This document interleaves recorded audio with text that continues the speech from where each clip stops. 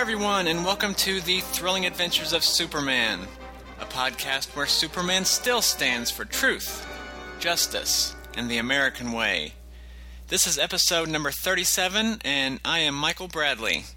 And we've got another great episode ahead, folks, because this time we'll be looking at Superman number 4. While the previous 3 issues of the title have been mostly comprised of reprints, starting with Superman number 4, the book changes format to present 4 completely brand new stories, and somewhat notable ones at that. To mark what is kind of a special occasion, in my opinion anyway, I've invited on the show yet another friend and fellow Superman podcaster. So it is my pleasure to introduce this episode's special guest host, Mr. Billy Hogan. Hi, Michael. I'm glad to be with you today. Well, I'm glad you could come on. Billy is host of Superman Fan Podcast. While it's not the longest-running Superman podcast, since Billy's show is weekly like this one, it is, I think, the most prolific. Billy recently passed the 200-episode mark with his show. Yeah, it was 200. Well, some of the episodes I did as multi-part, so I'm up to episode 192, but that's only because I would have like episode X number whatever. Right. But yeah, it's just over 200 individual episodes. So why don't you tell us a little bit more about your show and how it came about? Because when you started, I think the only other Superman podcast out there was Radio KAL, wasn't it? Yeah. Well, after I started, we got a computer and getting on the internet.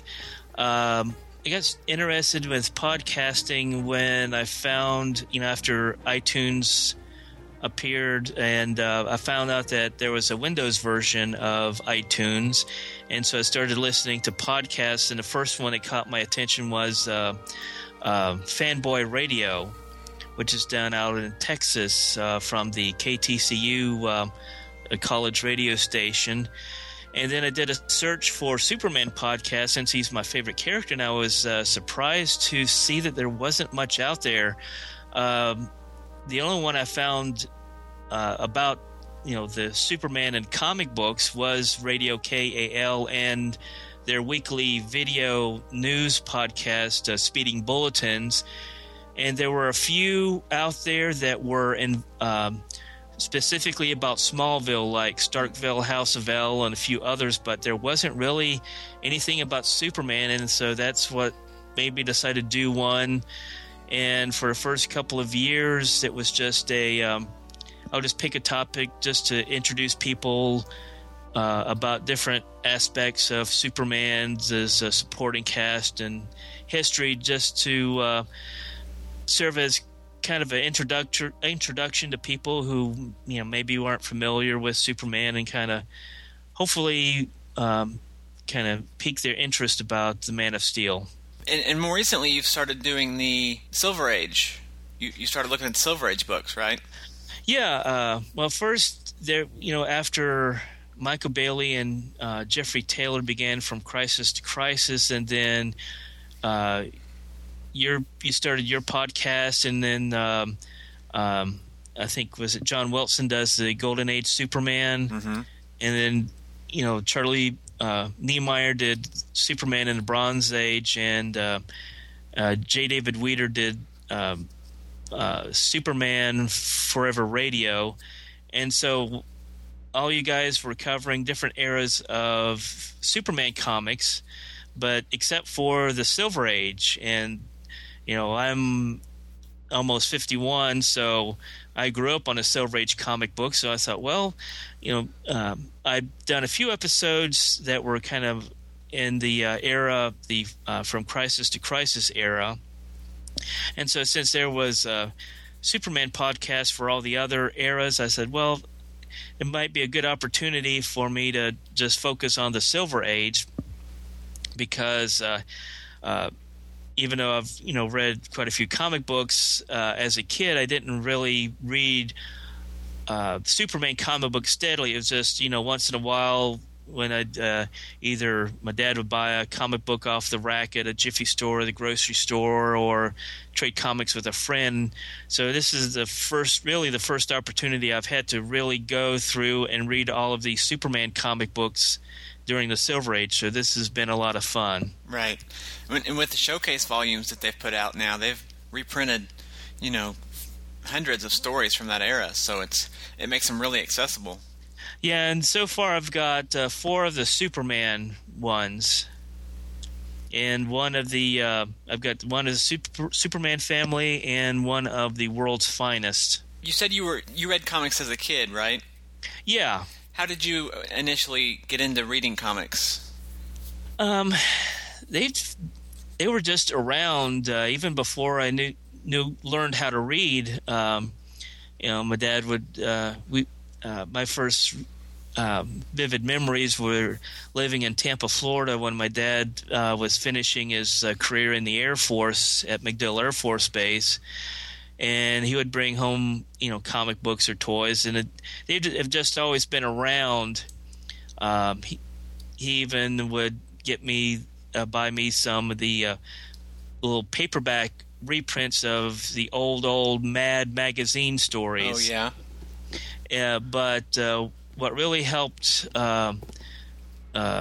ingrain Superman in my mind were the reruns of the 1950 Superman TV show.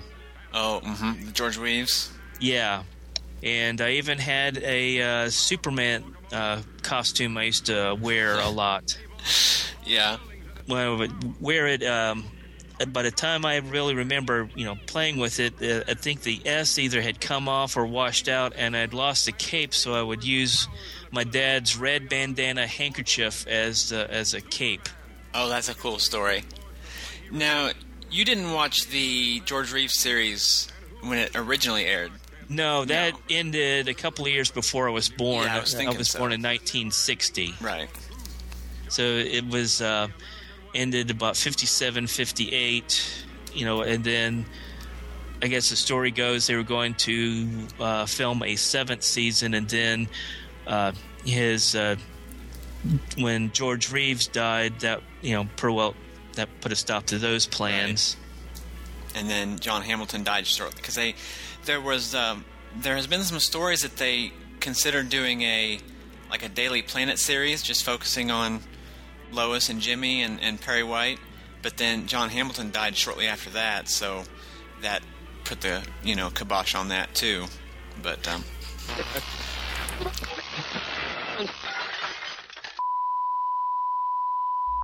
Hi folks, Michael here. I really hate to interrupt the show, but I just wanted to clarify something that I said when I was recording with Billy. Normally I would just wait and correct it on a later show, but there is so much misinformation that surrounds certain aspects of Superman history that I really felt it was important to correct it here. Production wrapped on what would be the final season of Adventures of Superman in November 1957, and those episodes were aired in February, March, and April of 1958. John Hamilton, who portrayed Perry White in this series, died on October 15th, 1958.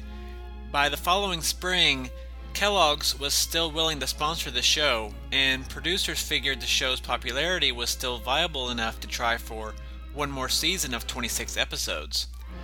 George Reeves reportedly agreed to return, and was happy to do so according to several sources.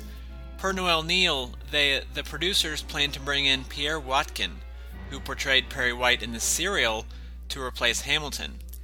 Unfortunately, on June 16, 1959, Reeves was found dead of a gunshot wound to the head. Following this, another series was proposed, one either focusing on Jimmy Olsen or the entire Daily Planet staff. I've heard it both ways. They planned on using stock footage of Reeves in the show, and because of this, the idea was promptly shot down by Jack Larson and undoubtedly Noel Neill. So, sorry for the mix-up in the chronology there, and again, apologies for having to interrupt the show. I just thought it was important to correct it now, rather than risk even more misinformation being spread around. So that said, back to the show. Anyway, whenever I have a guest on, I always like to ask them this next question. So, what is your favorite Superman story? Well, there's a couple that are pretty close up there. I think my favorite Luthor story is, I don't remember the exact number, but the story is called The Einstein Connection. That's from I was just looking at that the other day online. I don't remember the issue number offhand, but that's a Bronze Age. Yeah, that was right the last year before they ended the old continuity and restarted with John Byrne. It was that last year of the old Superman comic books. And then, of course, the whole All-Star Superman series. And I also like the two Alan Moore stories for The Man Who Has Everything and Whatever Happened to the Man of Tomorrow. But my all-time favorite Superman story was Superman 167, which I first read in one of those 80-page giant reprints. But it was the Luthor Brainiac team.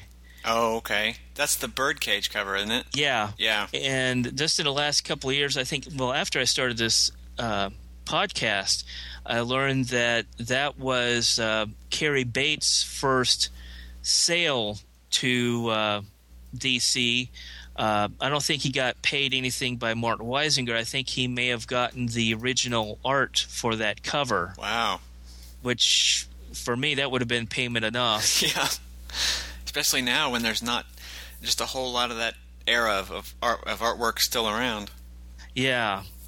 It's a shame to read stories about what happened to some of the old art that was just, tossed away. Mm-hmm. Slice it up and toss it out into the trash. Yeah. Yeah.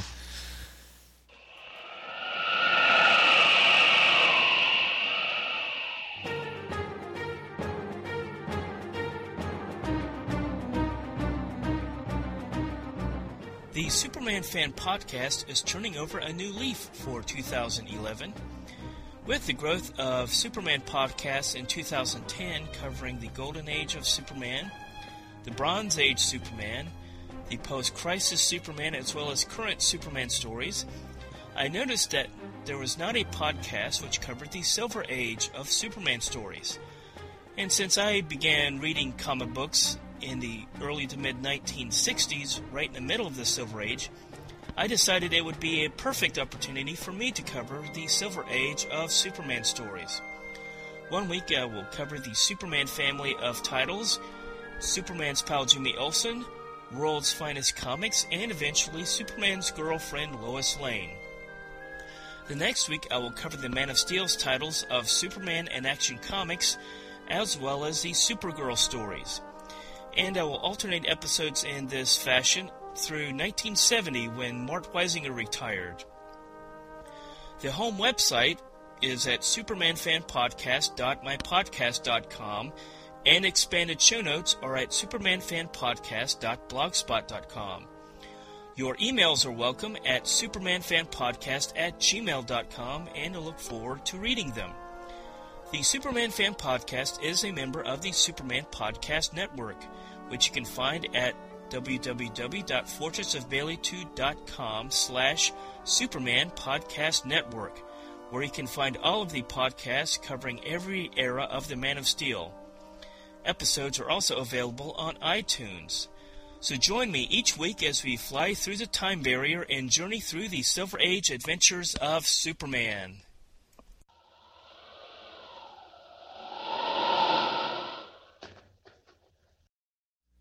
Okay, so Superman number 4 had a cover date of spring 1940, and it was released around February 15th of that year, which is only 3 days after the start of the Superman radio serial. So it's the first comic released after that started. And as we get into the stories, I'll point out a few things that kind of harken back to the radio show, and I'm not sure if they were influenced by that at all, but it kind of piqued my interest. It had 64 pages and a price of 10 cents. Our cover is by Joe Shuster, and it shows Superman like the mighty Samson of the Bible, tearing down marble pillars while people flee in terror. Now, what do you think about this cover, Billy? Yeah, it's a neat cover. I like the Samson pose, and the look of terror on the guy's expression on the front. Yeah, I think I would be scared too if I was in the same building. Well, yeah, when the roof's coming down on your head, yeah. I really, really like this cover. I think it's my favorite of the title so far, other than number 1. It's just a really great cover, and Superman looks excellent on it.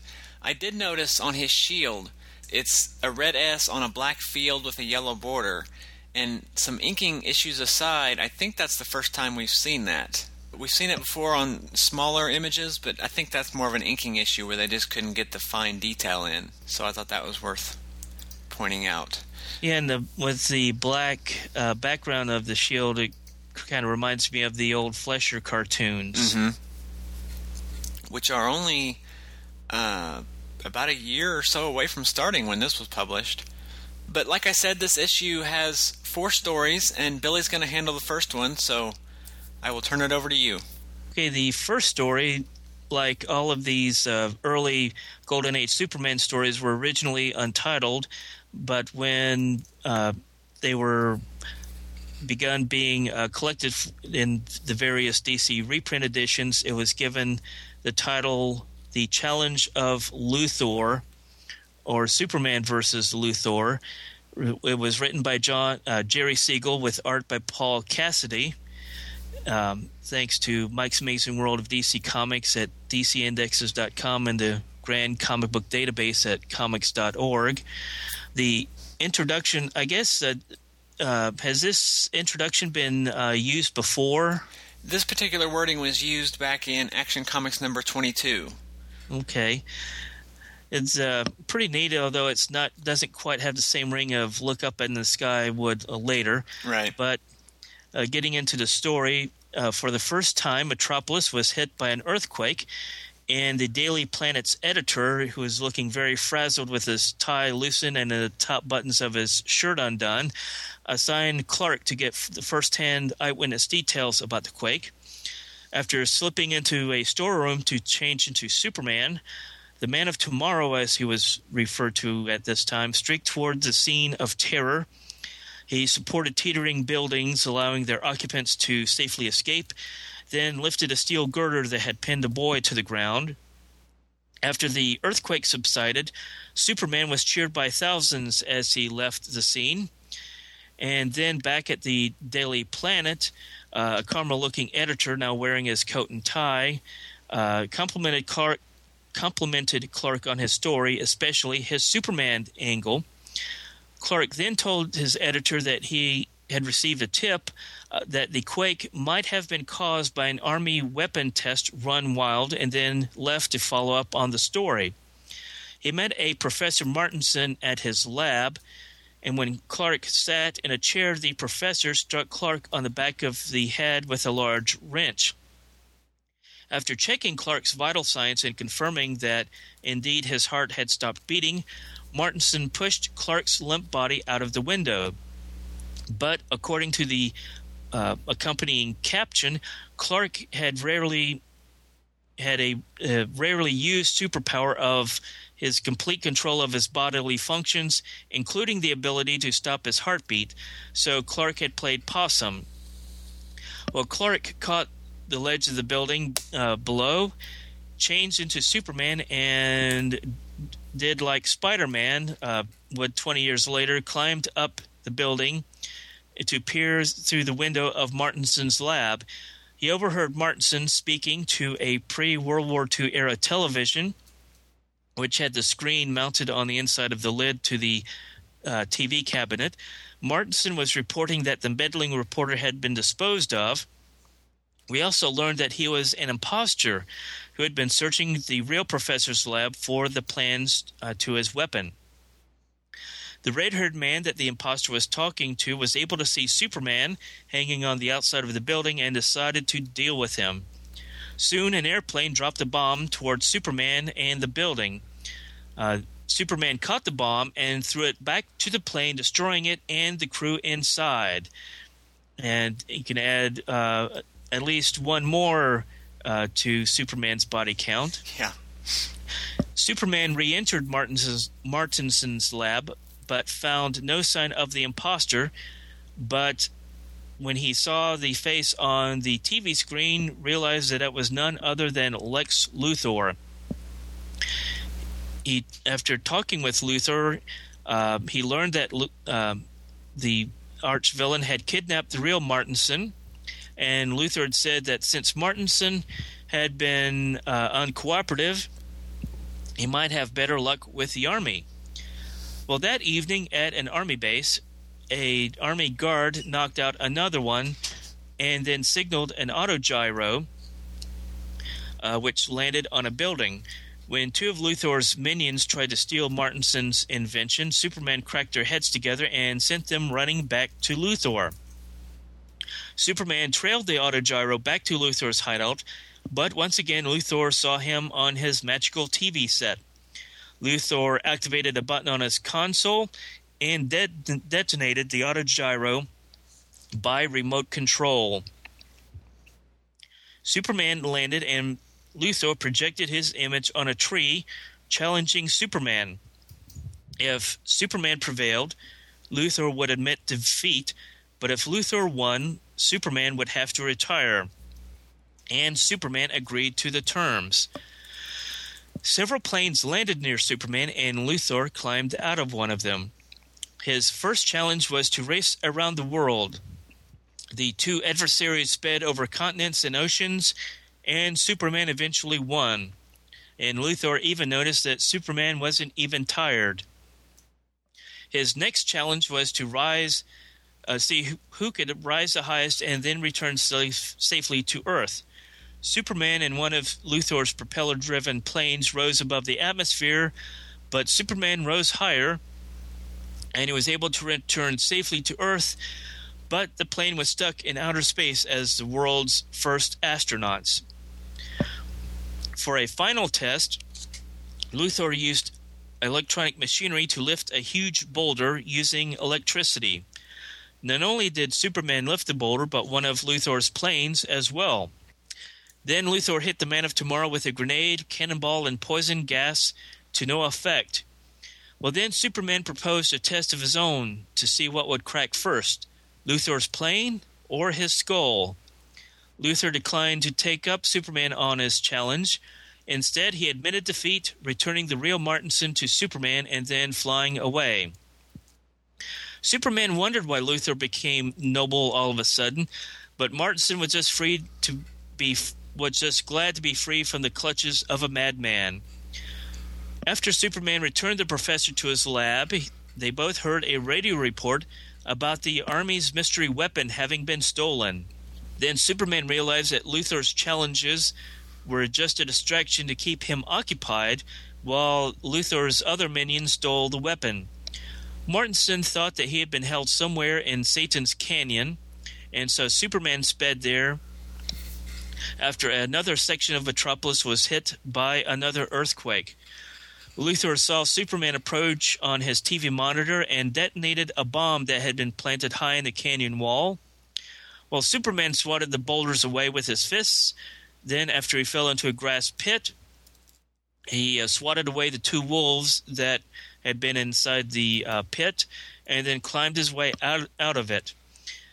Then a mystery gas knocked Superman unconscious, and two of Luthor's thugs dragged the Man of Tomorrow to a certain spot near Luthor's laboratory tower. Luthor zapped Superman with the earthquake weapon, creating a crevasse that swallowed up the Man of Tomorrow, but he revived and dug himself out, and by this point he'd had enough of playing around with Luthor. Wasting no more time, Superman demolished the tower, not worrying about how many people were inside. Since Luthor is still plaguing Superman over 70 years later, I think it's safe to assume he wasn't one of the casualties. Later, Clark returned to Martinson's lab to find the scientist dead on the floor by an apparent suicide. Clark reported it to his editor, who said that Martinson must have repented of inventing such a terrible weapon. Clark said that Martinson's secret died with him, never to menace civilization again. And in the last panel after the end of the story, there was an ad for the Spectre, who appeared in More Fun Comics, another character created by Jerry Siegel, and along with artist Bernard Bailey. Yep. Right off the top of the story here, I kind of wish that Siegel would have done a little more with this earthquake. I mean, in the very first panel, we see buildings crumbling and falling down, and it looks like major devastation, but yet after panel 3 of the next page, we don't really hear much more about the earthquake.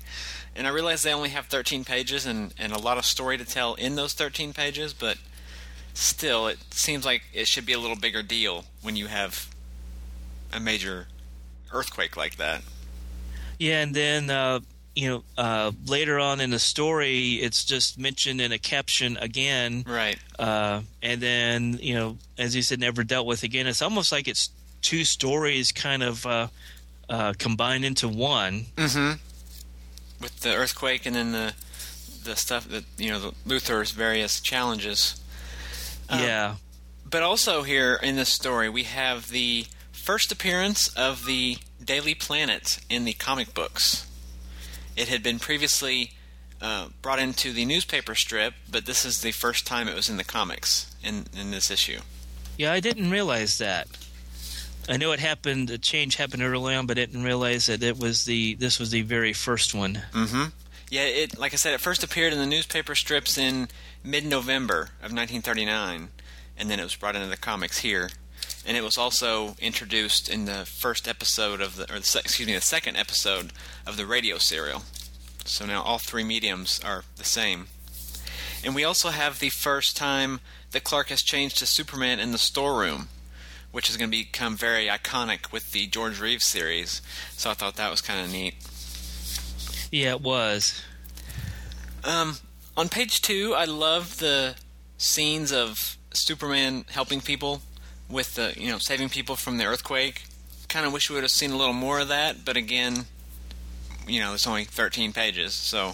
Yeah, and at the end of that scene where it says, well, he was left to the cheers of thousands, it would have been nice to have seen a crowd scene. Right, instead of just a blank background, yeah. It just I guess they were noise lines of the people's, I guess they were to represent the people's cheering him. Could be, yeah. But I do like that it says he runs away to their grateful cheers. Superman, in the last recent stories that I've been looking at on the show, he's really becoming more of the public's hero rather than someone that people are afraid of. So I'm glad we're kind of moving more that direction with the stories.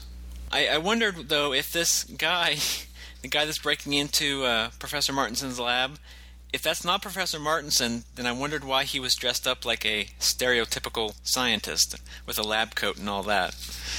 So yeah, and a bald scientist to boot. Yeah. Well, in the first panel, it kind of looks like he has hair, but then in the other panels, he's definitely bald. But Luthor has hair. Yes, yeah. At this point, he does. At this point, yeah. Speaking of Luthor, though. I normally don't do this, but I'm going to spoil ahead on a story that I'll be covering in an upcoming episode, because in the story from Action Comics number 23, which I'll be looking at next episode, that also has Lex Luthor, and that is normally considered his first appearance, and because in the story that's the first time Superman and Luthor meet. But according to Mike's Amazing World of DC Comics, this issue was released first. So I'm not really sure if Mike's dates are off or if they were just originally published out of order. I kind of stand by Mike's dates because no one else has gone to the work of trying to find dates, so that's really the only information we have. But it does kind of raise a question about what was going on. And the comics.org, they really don't have the publication date. No, they just put the cover month and cover year, and that's it. So, yeah, we have a kind of the first appearance of Luthor, and we'll have the second first appearance next episode. But I do love that the way Superman... the first thing that we see Superman say about Luthor is that he is a mad scientist who plots to dominate the Earth, which just sums up Luthor in this period perfectly to me. That pretty well is Luthor in any era, for that matter. Yeah, at least until the mid-'80s, yeah. And even then, sort of, yeah. Yeah, I guess in the From Crisis era, it's to take over the business world. Right. Page 5, you mentioned this in your summary, but Luthor's face appears on the tree. And this is one of the things that has just always stuck in my mind since the very first time I read this story. It's weird how scenes like that will just stick with you, but I'm not always real good at remembering little details about the stories, which is good because I can reread them several times and it helps me to enjoy them more. But this is just one of the things, Luthor's face appearing on the tree is just so bizarre. Yeah, it's definitely something very different. Yeah. Pages 6 through 9, where Superman is going through all of Luthor's various challenges. I don't really have much to say about it, but I liked it. The whole premise of Luthor challenging Superman, I thought it was really fun and entertaining, and it really gives Superman a chance to show off. Plus, it's very symbolic of the brains versus brawn that will, symbolize the Luthor versus Superman conflict throughout the years. Yeah, and I noticed how some of them Luthor doesn't risk his life. It's his minions, like the two henchmen who flew a little too high and got stuck in outer space. Right, and then Superman just leaves them there to die without oxygen. Because if they're beyond the pull of gravity, it's pretty safe to say they don't have any oxygen either. So, yeah. And I loved that Luthor's endgame was more than just to annoy Superman or to try to get Superman to leave him alone, because he should know that A, Superman wouldn't do that, and B, Superman is probably going to top whatever he can do anyway. But it was to keep Superman distracted while his minions stole the earthquake machine. Yeah, it was very, very clever of Luthor. Right. And I like to think that he was doing it also to test the limits of Superman's powers, though that's purely conjecture on my part. It's never really mentioned. Yeah, but it would make sense. Page 11, we had it's a typo that I noticed. They fixed it in the reprints. No, excuse me, page 10. The guy tells him it was Satan's Canyon, but then on the next page it says Satan's Canyon. And they fixed that in the reprints, but in the original, if you look at the scans of the original, it's wrong. So that kind of made me laugh. And we have another fun sequence here on page 11 with Superman fighting the wolves and the avalanche of boulders and more. I like that. Plus he gets knocked unconscious on page 12, which is not something we've seen too often in these stories. And we really don't learn what the gas was that knocked him out either. No. Just one of Luthor's fancy scientific inventions, I guess. Luthor has all these fancy inventions that harm Superman or hurt him, but we never really learn what they're like. This ray. Maybe the ray doesn't really do anything. No, the ray doesn't really do anything. That's the next story I was thinking of. Never mind. But as Superman tears down Luthor's stronghold, he says, "That finishes the earthquake machine." Well, it's a good thing that Luthor didn't just bring the earthquake machine with him when he left. Yeah.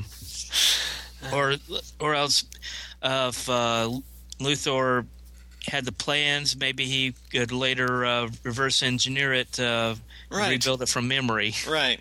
But I thought Martinson's suicide was really convenient. There wasn't really any need for him to die at the end of the story. Yeah, and I guess unless he must have been overcome with grief from the harm that was done by Luthor when he stole it, but then it doesn't explain what happened when Metropolis was hit by an earthquake at the beginning of the story. Right. But overall, I really liked the parts with Luthor challenging Superman. I thought those were fun, but other than that, there's not just a whole lot to this story. I didn't think it was bad, like as in full of contrived plots or nonsense like I've seen in a lot of stories, but there just wasn't a lot of story in this because a good chunk of it was Superman going through Luthor's various challenges, and then later we had the similar thing when he was breaking into his stronghold. Yeah, I still enjoyed it. It was just a fun action story. Oh yeah, lots of action, yeah.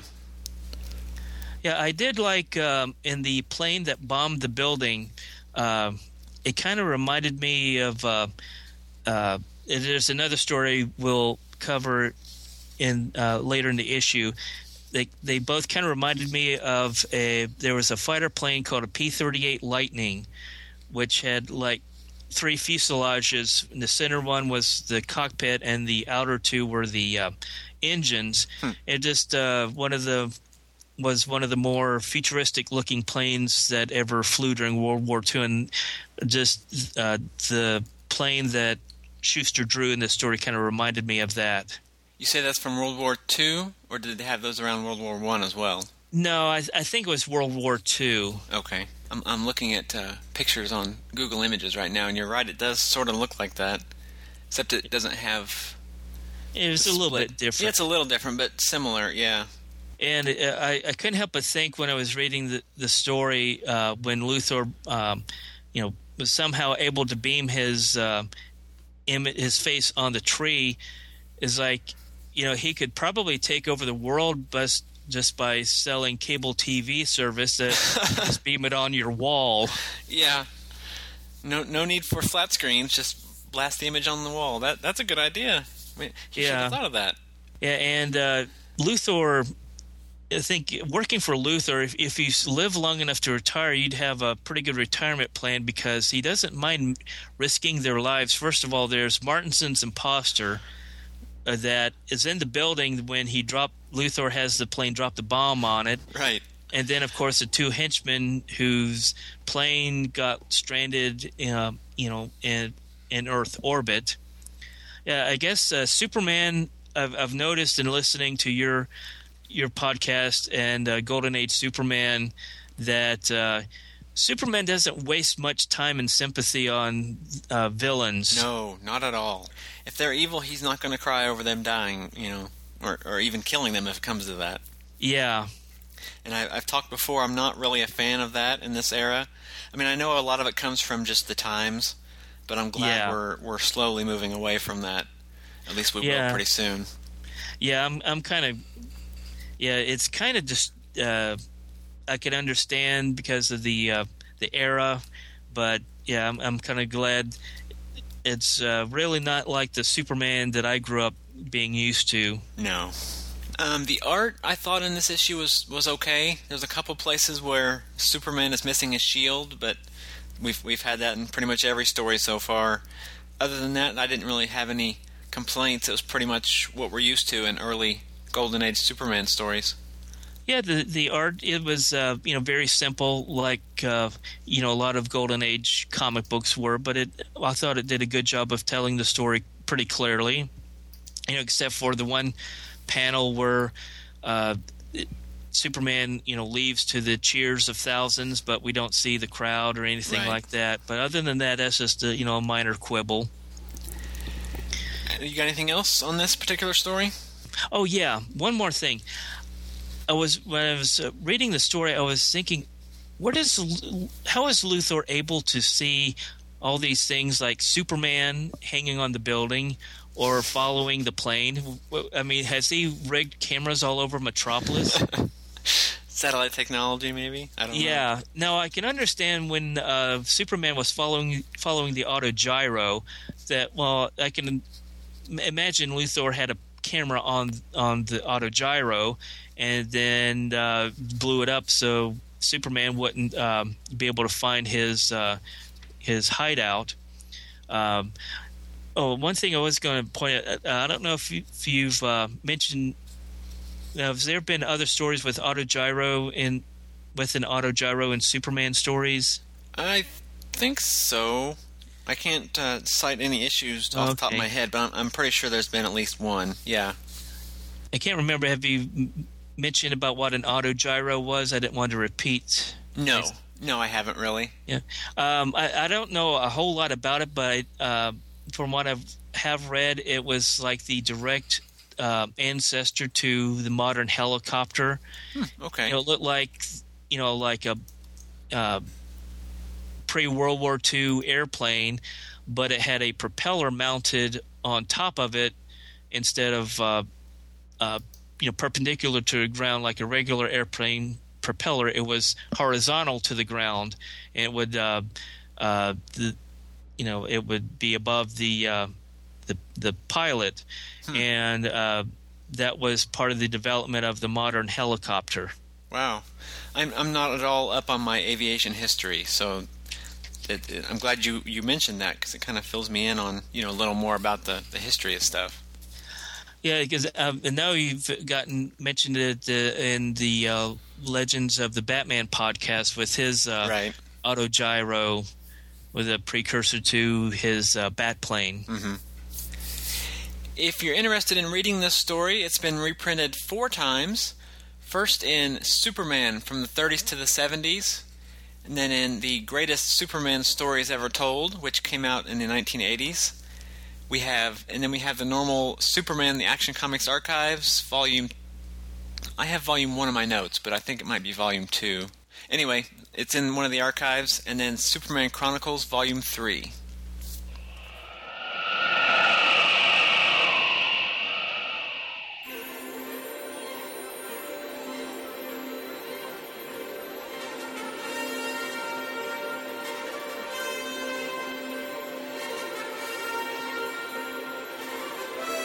Presenting Supergirl's Cosmic Adventures, a podcast dedicated to the continuing adventures of the Maid of Might herself, Supergirl. Episodes can be found at supergirlpodcast.blogspot.com.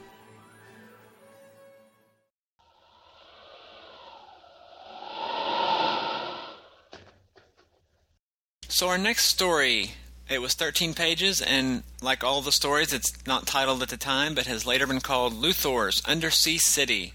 It was written by Jerry Siegel, with art by Joe Shuster and Paul Cassidy, and the whole issue was edited by Whitney Ellsworth. Our story begins as a news flash comes into the Daily Planet that oil wells around the world have dried up. Clark Kent is assigned to cover the story, and as Superman, heads to Oklahoma. On his trip, high overhead, a missile-like projectile changes path and charges right at the Man of Steel. Superman twists and dodges, but the missile seems to follow him. Our hero then grabs hold and clings tight as the missile spins and whirls, trying to dislodge his passenger. Finally, Superman rips loose some wires connected to the radio control, causing the missile to plummet downward. As the missile and Superman fall, Luthor's face materializes on the missile's side, warning Superman to stay away from the oil well mystery or die. The missile soon crashes, and unharmed, Superman resumes his trip and arrives at the oil field, just as an earthquake strikes the field. Superman shores up a building and then swiftly crosses the field, saving the oil derricks before leaping off. Meanwhile, Lois Lane arrives at the Oklahoma City airport, but is disappointed to learn that she just missed Superman's heroics. Later, Lois meets up with Clark and accompanies him to the Oklahoma Bulletin newspaper. There they hear a news flash that the entire Pacific coast has been swamped with 2 feet of water and that the ocean is still rising. Clark grabs Lois, set on making a trip even farther west, but as they leave the newspaper, 2 goons force them into a waiting car. The goons drive along a winding mountain road, informing Clark and Lois that they are being brought to Luthor, who is upset that they are interfering in his plans once more. Clark uses a Vulcan nerve pinch to render Lois unconscious, and then rips the wheel from the steering column. The driver tries to reach for the emergency brake, but finds that Clark has beaten him to the punch and has crushed it with his bare hands. One of the kidnappers tries to shoot him, but Clark responds by knocking both goons' skulls together, then grabbing Lois and leaping free of the car, mere seconds before it speeds off the cliff. Clark takes Lois to the airfield, and as she revives, says the kidnappers let them go with only a warning to stop their investigation. They speak to a pilot who agrees to fly them out west and are soon on their way. As they fly over the drowned area, Clark with his supervision sees something out in the ocean, a city encased in a glass dome rising from the water. Suddenly, the glass dome folds back, and out flies a giant pterodactyl. The beast attacks the plane, crushing it with its mighty talons, killing the pilot and leaving Lois unconscious.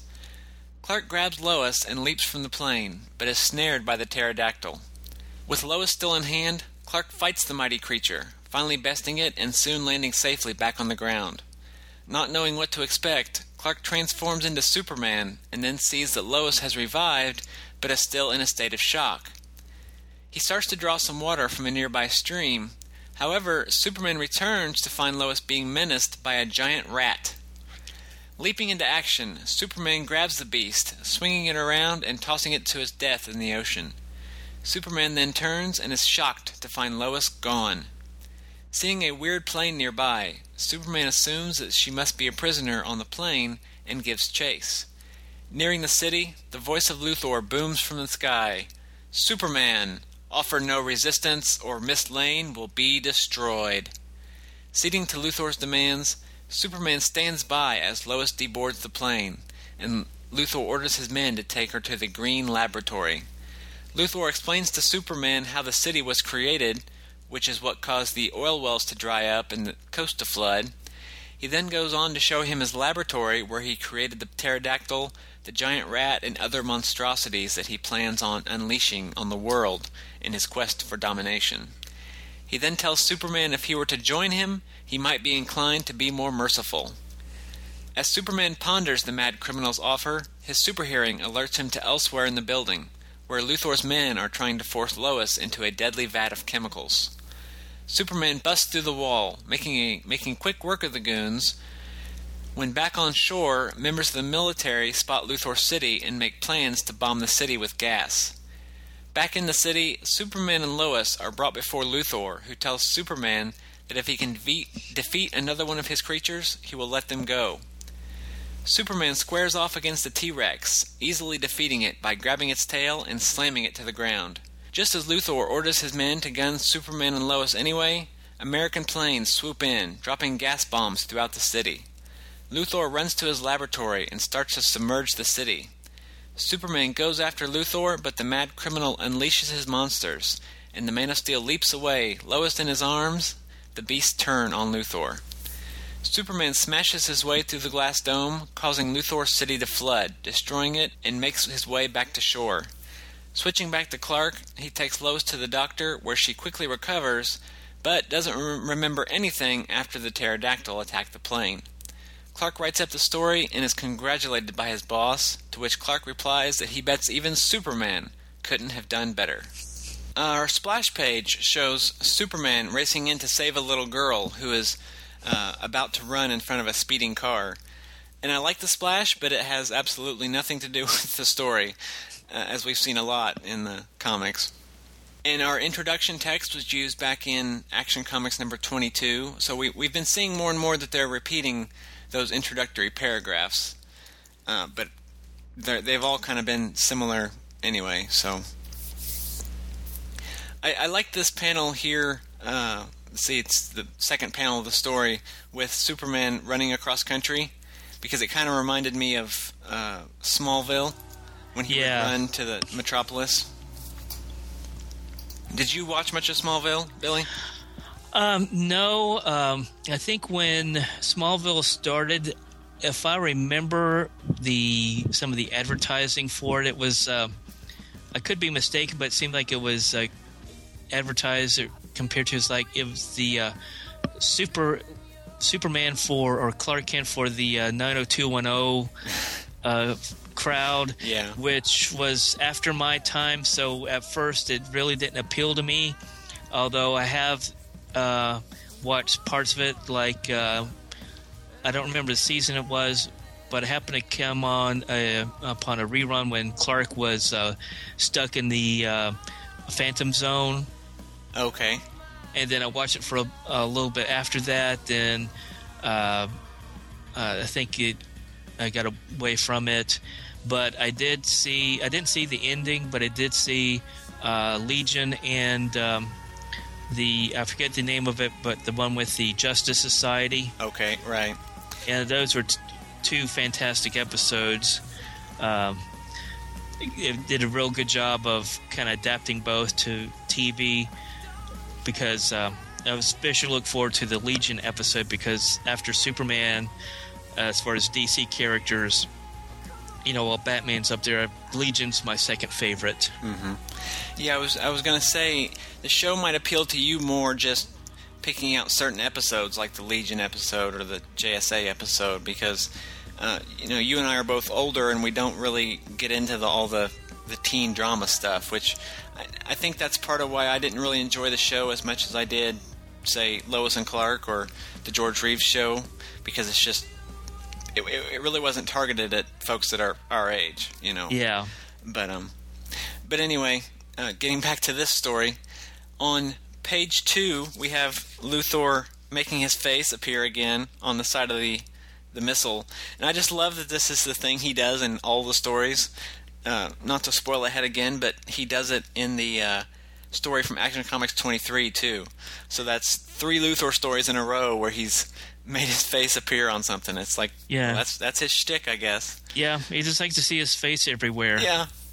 Yeah, on page 3, when Superman was saving the one tower, and the one guy was gawking, and Superman was pretty sarcastic.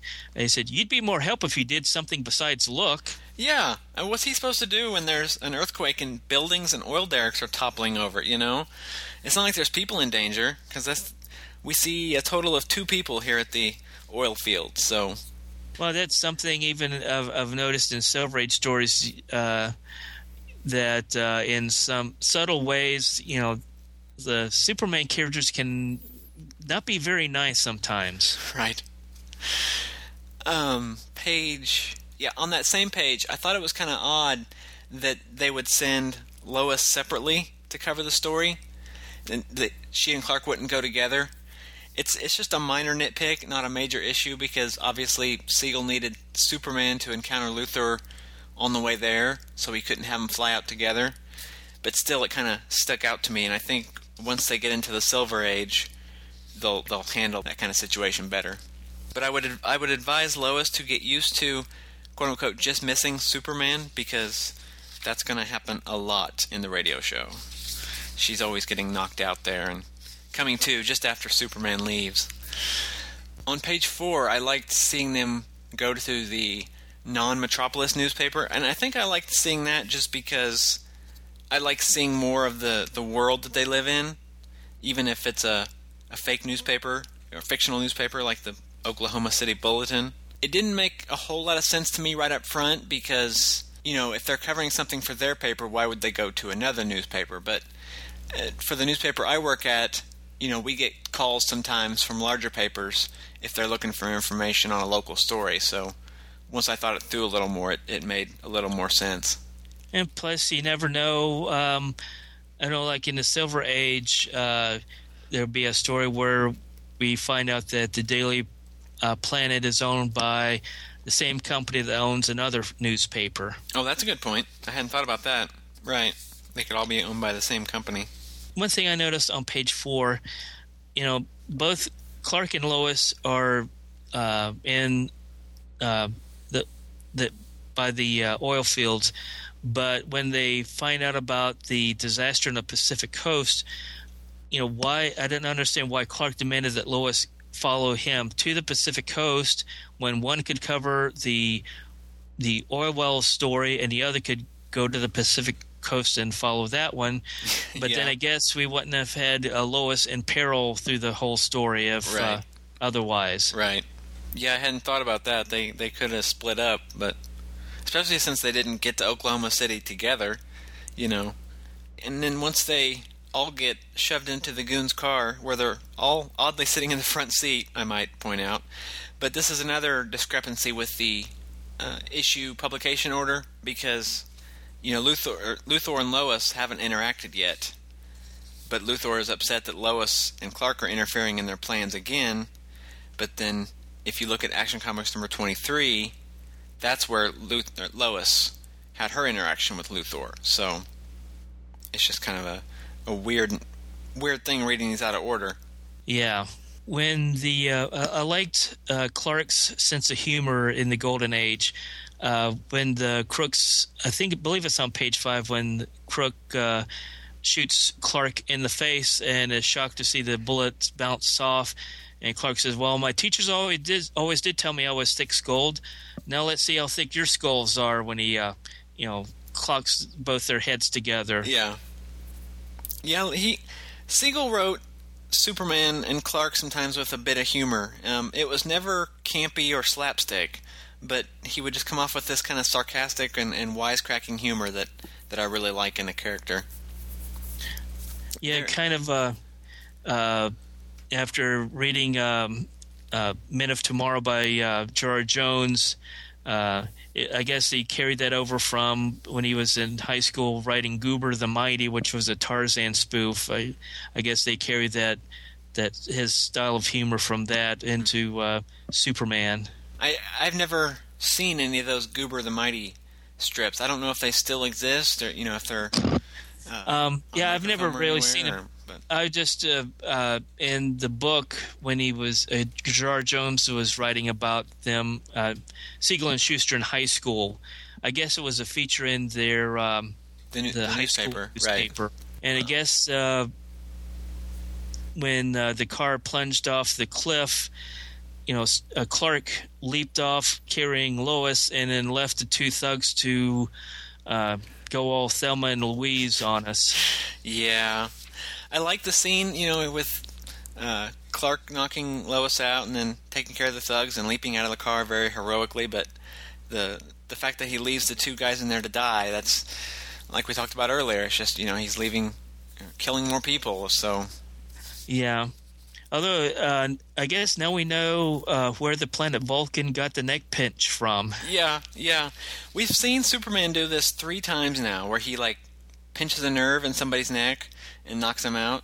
And I was getting ready to say I thought the first time he did it was Lois too, but no, this is the first time he's done it to Lois. But anyway, page 6 we have Clark Kent bald-faced lying to Lois, when he says, "Those thugs released us with a warning to abandon our investigation." Well, no, they didn't. Yeah, and I hope she never finds out what happens to him, or that. As inquisitive as Lois is, that would get her kind of on a trail for her to figure out what really happened. Yeah. Also, when Clark rented the plane, he was able to afford $1,000, which I'd like to know where he gets the money from. I mean, is he moonlighting on something other than beyond being Superman and a reporter for the Daily Planet? I don't know. He's always in these stories throwing around these big stacks of money, and I have no idea where he gets it from. I was going to say he had all the oil well money, but he gave that to the orphanage, or the boys' home, whatever it was, a few stories ago. So, well, maybe there he did something that they really don't get into until the Silver Age, where he would just fly into the ocean and dig up buried treasure. Yeah, it could be. And at the bottom of this page, we have yet another glass-domed city, the final Ultrahumanite story, which I'm not sure if that episode's been released or not when we were recording this. I don't think it's been released. But in the final Ultrahumanite story, the Ultrahumanite also had a glass-domed city, but that one was in a volcano, where this one's in the middle of the ocean. So we have Siegel kind of repeating some of the concepts, and I wondered if that wasn't something he maybe picked up from a sci-fi or pulp story that he had read somewhere. A giant domed city. Yeah, that would be very conceivable. They would do that. It would seem like something from, 1930s or 40 era science fiction story. Mm-hmm. Page 7, we have Lois getting knocked unconscious yet again for the second time in this story, when the plane gets attacked by the pterodactyl. I think maybe she ought to be checked for a concussion after this. Yeah. And here on page 8, I really like the idea in this era with the lower powered Superman. Well, kind of, that he's fighting these mutated animals and the giant beasts. We've seen him take on lions and bears and sharks, and now he's fighting a pterodactyl. And that's just really kind of cool to me. Yeah, well, I guess it's not until page 9, the giant mouse, or giant rat. Oh, uh-huh. Although I have to say, it might be big and menacing. I would probably think so, if I was facing an animal that big, but I couldn't help but think it looked kind of more comical. Yeah. The way it was drawn, it was kind of comical, yeah. Page 10, Luthor looks significantly different this issue than he did, this story, than he did in the first story we covered. He's quite a bit skinnier, his hair is messier, and his facial features are much more cartoonish, which, the differences in the looks probably stem from having the different artists. Joe Shuster penciled this story, where the last one was Paul Cassidy. And we had the same problem with the Ultra Humanite. Each story, he looked just a little bit different than the previous story. So while they're keeping Clark and Lois pretty much consistent in their looks, but the villains that repeat, they don't really take a great deal of care with them. I really like the scene of Superman and Luthor just walking and talking, almost casually so, through the city. I'm not really sure why, but it maybe have something to do with what I know is coming between these two characters. You also kind of get the feeling that Superman is just kind of biding his time a bit, waiting for Luthor to say the wrong thing or to fully reveal his plan, though later in the story that doesn't necessarily seem the case. But when Luthor asks Superman to join him, I really wanted Superman just to say no and then give us the big action hero panel of Superman punching Luthor in the jaw, but it seemed like he was actually considering it there for a minute until he found out Lois was in trouble, which is weird. Yeah, I guess that changed everything. Yeah, and you can add one more victim to Superman's body count. We find out what that green vat of green chemicals was for when he dumped one of the henchmen in there, and that was the end of him. Right. And the dinosaurs, I kind of like these scenes, but I have to admit that the dinosaurs and the giant creatures were kind of crudely drawn, even though it was a fun action scene. Yeah, animals weren't really Joe Shuster's strong suit, unfortunately. Yeah, he was better with the people and the facial expressions. In page 12, we also have the end of Luthor, maybe, as he is mauled to death by animals. Yeah, unless the dinosaur picked him up and swallowed him whole for an hors d'oeuvre. Yeah. And then maybe Luthor made it through to the other side. On the final page of the story, I like the panel with Superman swimming through the water with Lois on his back. It's a very heroic-looking panel, I thought. But overall for this story, I really appreciated... Why don't you go first? Why don't you give your overall thoughts? Yeah, I thought that, lucky for Clark that Lois was pretty much out of it for most of the story, but at the end of it, she would have figured out his secret identity. Right, because when they're on the island there, he just changes to Superman, and if she had, come to her senses, she might have wondered what happened to Clark and why Superman was suddenly there. So that was kind of weird. But overall, I appreciate what Jerry Siegel was going for here, but I don't know, it's just not quite working. Like with the Ultra Humanite, Siegel's trying to do bigger villains, but it's just not really all gelling together. This particular story seemed like more of a space issue, though, and maybe there just wasn't enough space for the story he wanted to tell, because it really felt that he was just burning through the whole thing, the whole story. There were quite a few moments in the story that I liked, though, with Superman fighting the giant beasts and the talk with Luthor, but it just feels like the whole thing could have been fleshed out more, if had he used it in the newspaper serials or something where he had more space. Yeah, there were a few stories, from these early Superman issues where the plot does seem kind of rushed. Like maybe there was I'm just guessing, but like as if there were some, deadline approaching and they needed to get put a plot together for the Joe Shuster to draw, or the other artists. But I guess it's just Jerry kind of finding his way as him and Joe develop Superman. Right. And at this point in time, they were writing a lot of stuff too. I mean, Superman alone, they had the 4 stories for Superman, 1 for Action, plus the daily and Sunday strips. And then Jerry Siegel was also writing Slam Bradley and Radio Squad and what was the other one? Was it Bart Regan Spy? Yeah. Yeah, plus Red, White, and Blue and the Spectre. Yeah. So he was just, that's a lot of stories, and I think sometimes reading through these, like I have been, I think sometimes it was just too much for him to get it all done, and then he had to kind of rush a little bit. But too, part of that is just the time or the era, and they just didn't put as much detail into the stories like we get now. Yeah, plus I think too, this is still early in the comic book industry, so everyone was kind of learning as they were going. Right. And if it's interesting too, Superman has been around for a little more than a year and a half at this point, and it's interesting to see how much his stories have changed since the beginning. In those earliest stories, he was taking on a wife-beater and war profiteers, and here he's fighting pterodactyls and giant mutant rats and wolves, and it's just big, scientific villains, and it's just amazing how much in a year and a half it's all changed. Yeah, and I guess as things go along, you can kind of tell Jerry and Joe's love for science fiction is starting to kind of make their way into the Superman stories. Right.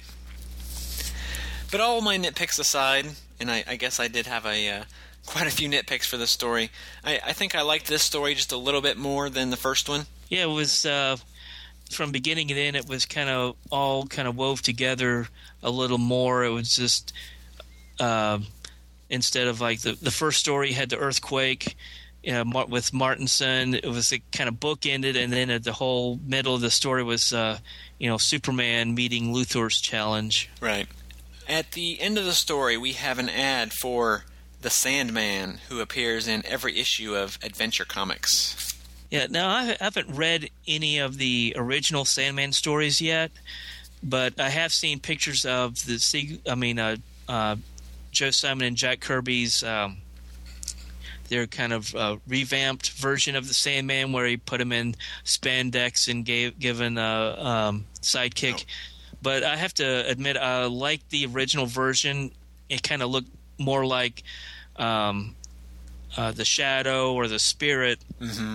But just seeing him with the gas mask and the short cape and the gas gun, I kind of like the original version. It had more it kind of stood out more than the superhero tights version of the Sandman. Yeah, I'm with you. I mean, I'm a superhero guy. I love my cape and tights wearing superheroes, Superman and Batman and all that. But with the Sandman, that costume just really stands out in this era. And it was actually Paul Norris, I think, that was the artist when he switched over to the when the Sandman switched over to the purple and yellow costume, and then Simon and Kirby took over a few issues later. Oh, okay. But I see what you're saying. Yeah, I have read all those Simon and Kirby stories and a few of the ones that came before that. But yeah, I definitely do like the gas mask and fedora outfit for the Sandman. If you're interested in reading this story with Superman and Luthor and the giant mutant werebeasts, it's only been reprinted twice. First in Superman, the Action Comics Archives Volume 1, and then in Superman Chronicles Volume 3.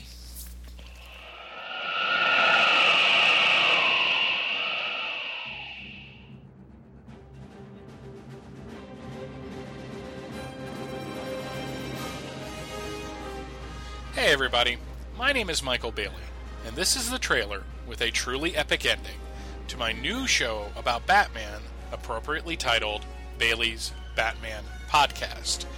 Bailey's Batman Podcast is a weekly program that looks at a month in the life of the Dark Knight Detective, starting with the books bearing a March 1983 cover date, which is where my solid run of the characters' comics begins, and moving forward until, well, at least until the books that came out in 2005, because that's where the solid run ends. Each week I will give you a full synopsis and review of every major ongoing Batman title, with brief stops along the way to look at the important specials, mini-series, one-shots, and Elseworld stories, just to keep things interesting. I'll also be telling you what other books Batman appeared in that month, as well as what was going on elsewhere in the DCU. It is going to be all Batman all the time, as I look at over 20 years of the character's history. And now, ladies and gentlemen, the epic ending to this trailer. You ready? The first appearance of Jason Todd. Death in the Family. Nightfall. Epic. No Man's Land. Do you have chills yet? All of that and more will be covered on Bailey's Batman Podcast every Tuesday at Bailey'sBatmanPodcast.com.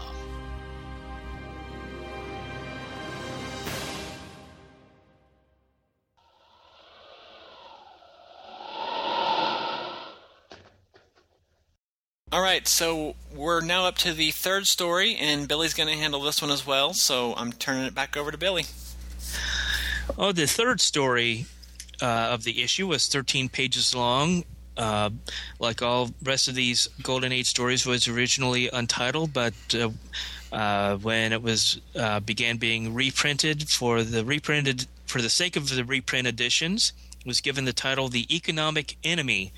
It was written by Jerry Siegel, penciled by Joe Shuster, and inked by Paul Cassidy. And it began with the editor assigning Clark to interview Paul Dorgan, the author of a manuscript which was going to be titled Prosperity's Foe. At Dorgan's apartment, Clark asked to see his manuscript, but Dorgan politely declined because he said that he couldn't trust anyone with the manuscript, and he asked Clark to just simply write that his document would prove that people or forces were attempting to block America's return to prosperity. And I guess today Dorgan would be called a conspiracy theorist, maybe. As soon as Clark left Dorgan's apartment, he heard a gunshot from inside, and when he re-entered, he saw Dorgan on the floor, an apparent suicide victim. In Dorgan's hand was a note, which read, "One power-mad individual is behind this threat to the nation, and his name is..." And that's where the note ends. Clark called the police and was released after they investigated Dorgan's suicide and questioned Clark. When Clark returned to the Daily Planet offices, all the employees were very harried and excited because they were receiving news reports from around the nation about economic chaos. A wave of strikes had hit major industries. Ships were sinking at sea and airplanes were cracking up. I assume it wasn't made clear if they were in the air or on the ground. And Clark began to wonder if Dorgan might be telling the truth after all. And after once again changing into Superman in an empty storeroom, he flew back to Dorgan's apartment. But very soon after he arrived, Superman heard someone else entering the apartment, and so he hid. And a burglar started searching the apartment, and Superman made his appearance, grabbed the burglar, and began squeezing him for information. At first, the criminal claimed to be just a plain burglar searching for a few bucks. Meanwhile, the action was being watched by another gangster from a nearby building, and he was watching through a pair of binoculars. And he and his fellow henchmen who were watching Dorgan's apartment went to a phone booth, and after talking to someone on the other end of the line, they called the police to Dorgan's apartment. Police officers arrived as Superman was roughing up the burglar just before the thief was about to reveal who he was really working for. And behind Superman and the thug was an overturned table, and Superman had been throwing things against the wall near the burglar's head, knocking holes in the wall. Well, Superman left the burglar to the police and exited through the wall like any cool superhero would do. As the police left the apartment building, as they took the burglar into custody, the two gangsters who had been watching from across the street shot the burglar and fled in their car. Superman followed the two thugs from above, and when they saw him, the driver hit the gas. On a mountain road, Superman stopped the two thugs, ripping up the road ahead and behind the car so that they were stranded. After they got out of the car, Superman pushed the car off the side of the mountain, and then he threatened to make them follow the car off the edge of the cliff if they didn't tell him what he wanted to know. They confessed to being members of the Barney Calhoun gang, and then Superman just simply left them there as he went to meet their boss. The thugs attempted to escape and warn Calhoun, but one of the gangsters fell off of the cliff. But his partner was able to find a telephone nearby and warn his boss. Superman reached Calhoun's office only to find it empty. He found a dictaphone and listened to someone order the destruction of the Cargill auto plant. Then the phone rang, and a voice warned Superman to stop his investigation. And, of course, Superman responded, "Not till you've received the punishment you deserve." Well, suddenly there's an explosion. It's not clear if it's only in the office or if it destroyed the entire building, but Superman kept his sense of humor through it all, saying, "I guess someone doesn't like me at all." Superman raced to the Cargill auto plant and caught a gangster planting a bomb in the factory. Tying him up to a column near the bomb made the criminal very cooperative. He begged for his life because every car factory in town was going to be blown up in 10 minutes, and he informed Superman that the detonator would be located under the Western Boulevard Bridge. Superman left him tied up while he took care of the detonator. Once again, he caught a hood red-handed as he caught another criminal setting the detonator. Superman had somehow found a large boulder and threw it at the detonator, crushing it, but not the criminal. Superman did bounce him off a tree once, which was enough to make him tell the Man of Tomorrow that the Streamline Limited train was about to be derailed. But instead of leaving this gangster behind, Superman carried him to the rail line, where they found that a section of rail had been removed. Superman did leave the gangster by the tracks and raced to the back of the train and grabbed the caboose and barely managed to stop the train before it got to the section of missing track. The gangster took advantage of the opportunity, with Superman having his hands full, to escape and call Calhoun and inform him about Superman's interference. Superman's super hearing allowed him to overhear the conversation and learned that the next disaster would occur at the Langley steel mill. Superman caught up to the thug that had made the call, and he informed Superman that Calhoun was hiding at Barron Manor. Once again, Superman used the Vulcan neck pinch to ensure that the gangster wouldn't cause any more trouble, and the race finally to meet Calhoun. And Superman mentioned, "This is turning out to be a busy night."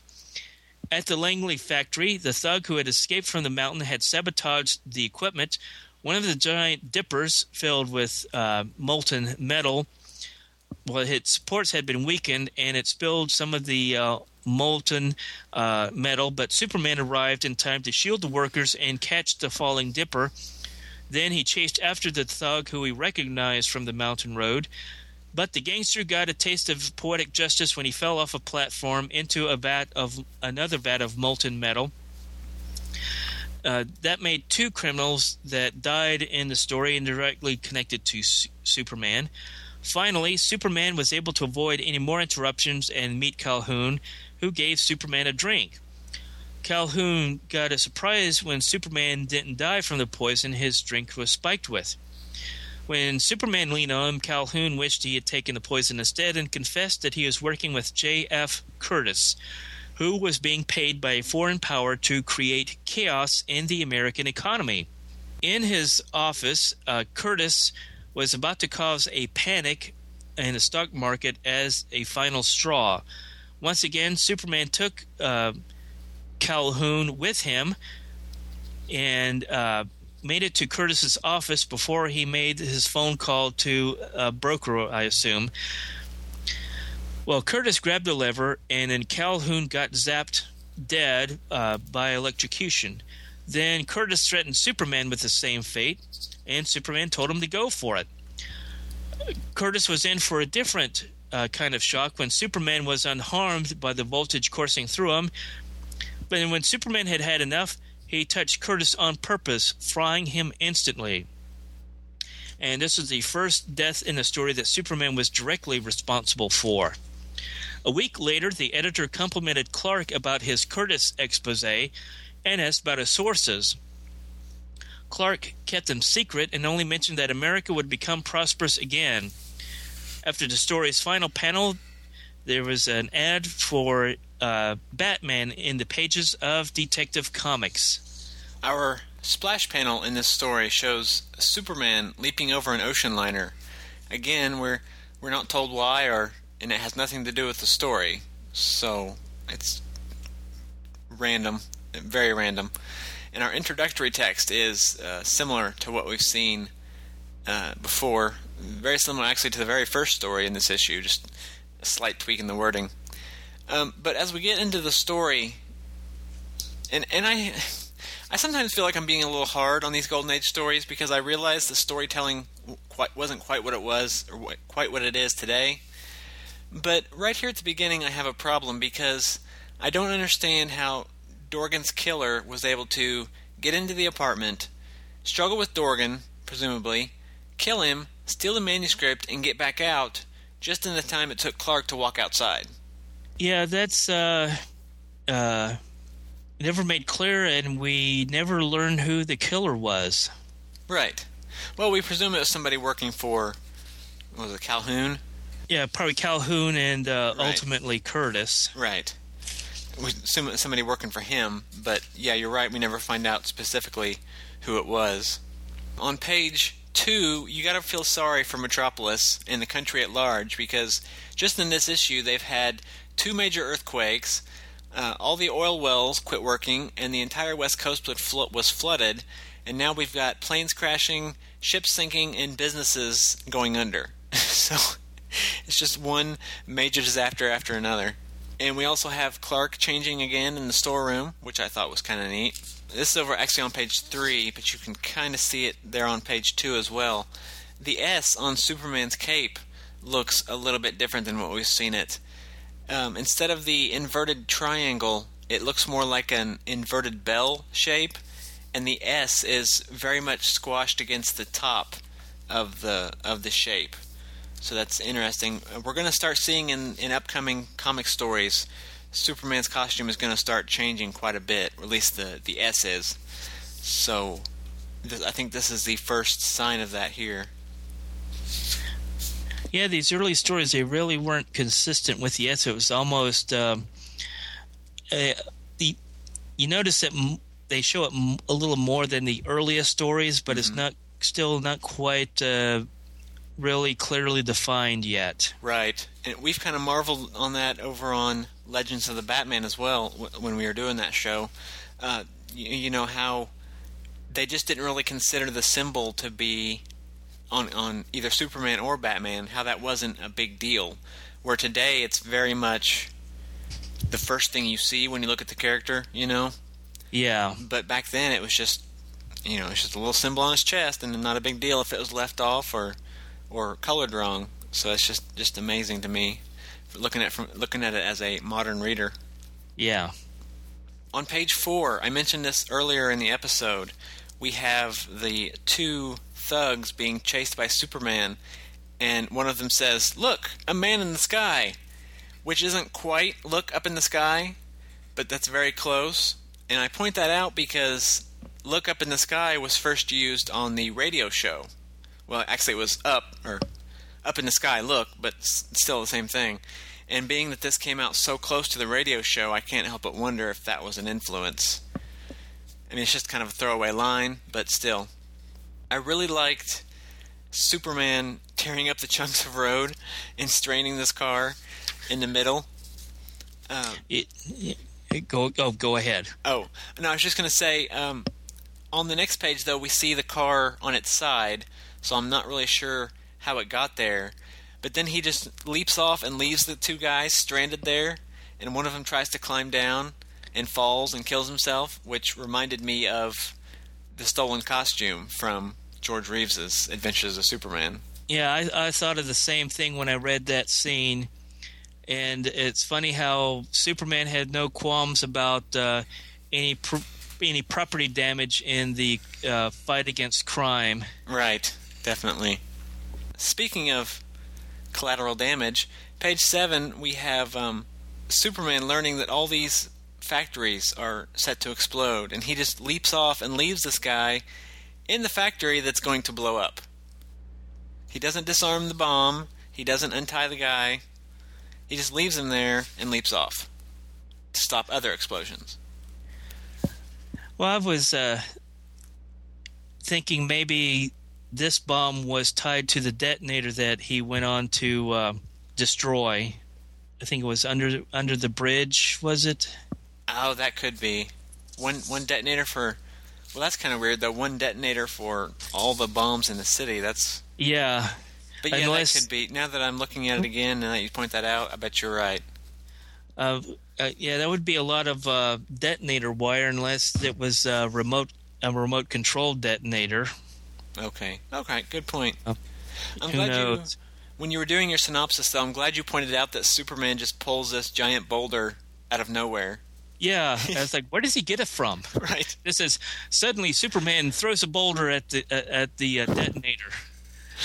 The only thing I could think of, obviously, there was he couldn't hide it in his cape or on his utility belt. Yeah. The only thing I could think of, maybe there's a landscaping business in Metropolis that has large rocks on its lot, so maybe that's where Superman picked it up from. Could be, or it could have been. I mean, he's landing near the bridge where the train trestle is, and sometimes they have the big rocks down there at the base of those, but the art really doesn't show that here, so it's hard to say. Yeah, because it seems like Superman's still flying up in the air. Yeah. It doesn't say, well, Superman swoops down, picks up a large rock, and then smashes the boulder. This is... Yeah, you're right about that, too. It's just very bizarre. Yeah. But speaking of the train, though, not to spoil too much about upcoming stories, but here we have Crooks plotting to derail a train called the Limited, and the same thing happens on the earliest episodes of the radio serial. So I thought that was interesting, and I don't know if all these similarities that are happening with the radio show just as it debuted, I don't know if they're coincidence or if Siegel was had access to the plots that they were doing and was lifting things, or if the radio writers had access to what Siegel was doing and was pulling stuff from there. But it's just kind of interesting that they're kind of doing the same things. Have you heard very much of the radio show? A little. I haven't had a chance. I'm downloading them from one podcast website, through iTunes, Okay. but I haven't had a chance to really listen to them. I have listened to like the earliest ones, but that's about it so far. I really like the earliest episodes more. I may be kind of in a minority here, but I like the earliest ones, I think, more than the later ones. But at the same time, I've heard the earlier ones a lot more than I've heard the later ones, because I have it's on cassette, so I don't listen to it much anymore, but the first 25 episodes or so I have on cassette. One of the it was a Smithsonian Radio Spirits collection that they put out in the 90s. But anyway, we'll be covering the radio show on the show here pretty soon too. So on page 9, Superman tries to flag down the conductor, and the conductor just waves, thinking he's just being friendly. And I thought that was funny because it's doubtful the train would have been able to stop on its own anyway, but I think we've all been in the position where we're trying to flag somebody down and they just think you're waving, so that's kind of something we can all relate to. Yeah. But then Superman proves that he truly is more powerful than a locomotive by single-handedly stopping the train.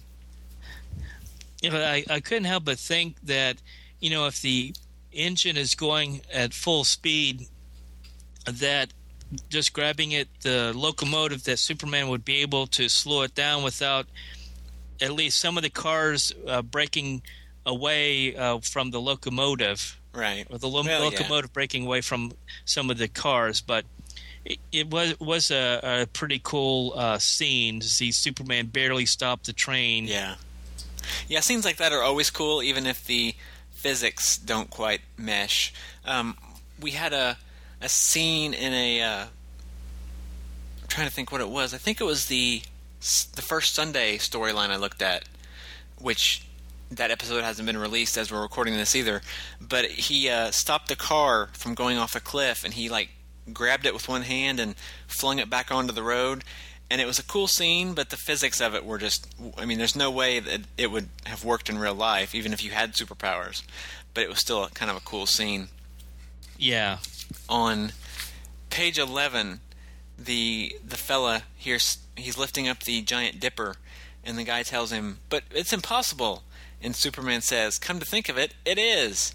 Which reminded me of the "thanks for letting me know" bit from back in Action Comics #2.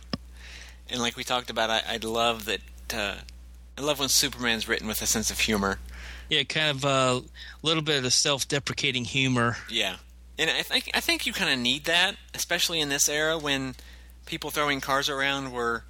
It was a very new thing, because no other characters in this era really had this kind of power. I mean, now it's, every other superhero, but back then I think you needed that kind of little bit of humor just to kind of ground the stories a little bit, or people probably wouldn't have been quite as interested.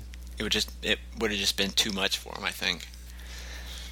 But on page 12 we have more of Superman just casually chatting with the villains, which is weird. The Luthor one I kind of liked due to the future history of those two characters, but here it's just very odd. And we have that same villain again tries to get... Oh no, I guess it's a different... Yeah, it's Curtis. Yeah, I'm sorry. Curtis tries to get Superman to join forces with him, and Superman again shoots him down. But we do have Superman being unharmed by a major jolt of electricity, which in a previous story he was taken out by electricity. So it's, we're seeing Superman become more and more powerful as we go through more stories. But overall, what did you think about this one? Yeah, I enjoyed it. It seemed unlikely that a large organization could operate in secret to disrupt the economy without attracting the attention of the government or authorities. But it was an action-packed story. You got Superman working his way from crisis to crisis, from all the minions up to the top of the chain of command, so to speak. And the only criticism I have is that it would seem unlikely that Curtis's death would have caused the whole organization to fall apart. It seemed more likely that someone would have taken his place. Like the saying goes, when one falls, two take his place. Right. But that's a different comic book company.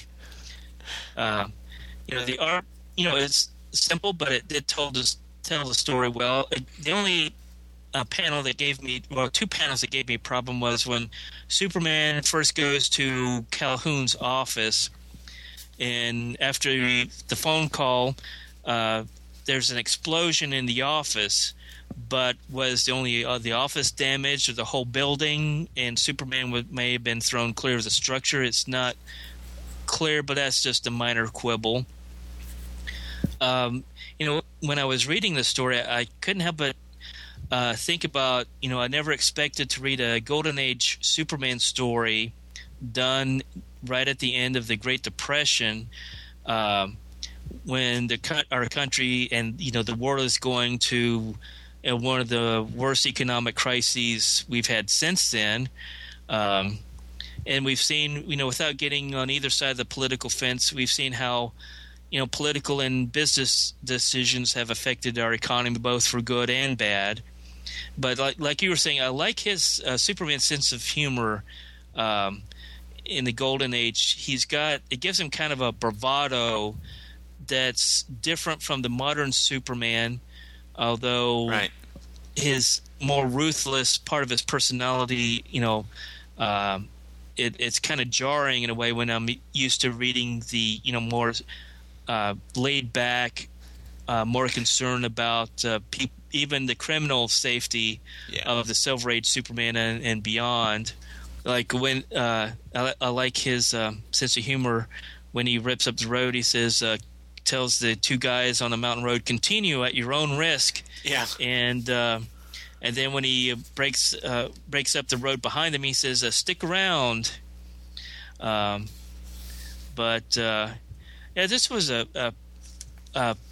This was this was a pretty action-packed story. It was quite a lot of fun. I think a couple of the criminals kind of came off easier than others we've seen when Superman's had to deal with them. Yeah. Of course, I guess we hope Superman did remember to call the police to untie that one guy in the factory that he just left, and we never see again in the story. Right. I guess we assume he maybe called the police and they rounded him up, or who knows. I agree with you. It was a very busy story. Superman was doing a lot of stuff here. I mean, even he made mention of himself at one point. But unlike the second story, this issue didn't feel rushed or crammed, I didn't think. No. It felt a little more evenly paced. It wasn't a fantastic story, but I did enjoy it. I just didn't really have as much to say about it as others. But I think the action really flowed pretty smooth because Superman stopped the one guy, and then he learned, okay, this something else is going on, so he jumped to the next one and was able to work his way up to the main bad guy. Right. And at the end of the story, we have an ad for the Batman appearing every month in Detective Comics. So we've had each of the other 3 main books from DC here. Well, we haven't had Action plugged, but obviously Superman is front and center in this book. But we've had each of the other 3 main titles from DC plugged at the end of stories here. If you're interested in reading this story, you can check it out in the usual suspects of Superman, the Action Comics Archives Volume 1, and Superman Chronicles Volume 3.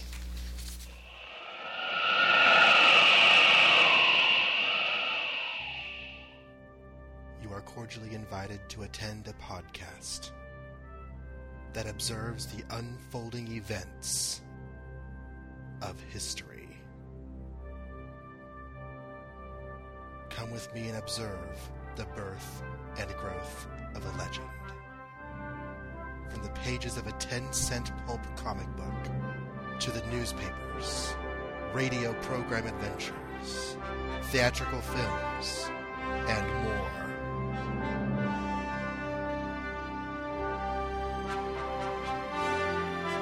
Witness the dawn of the superhero.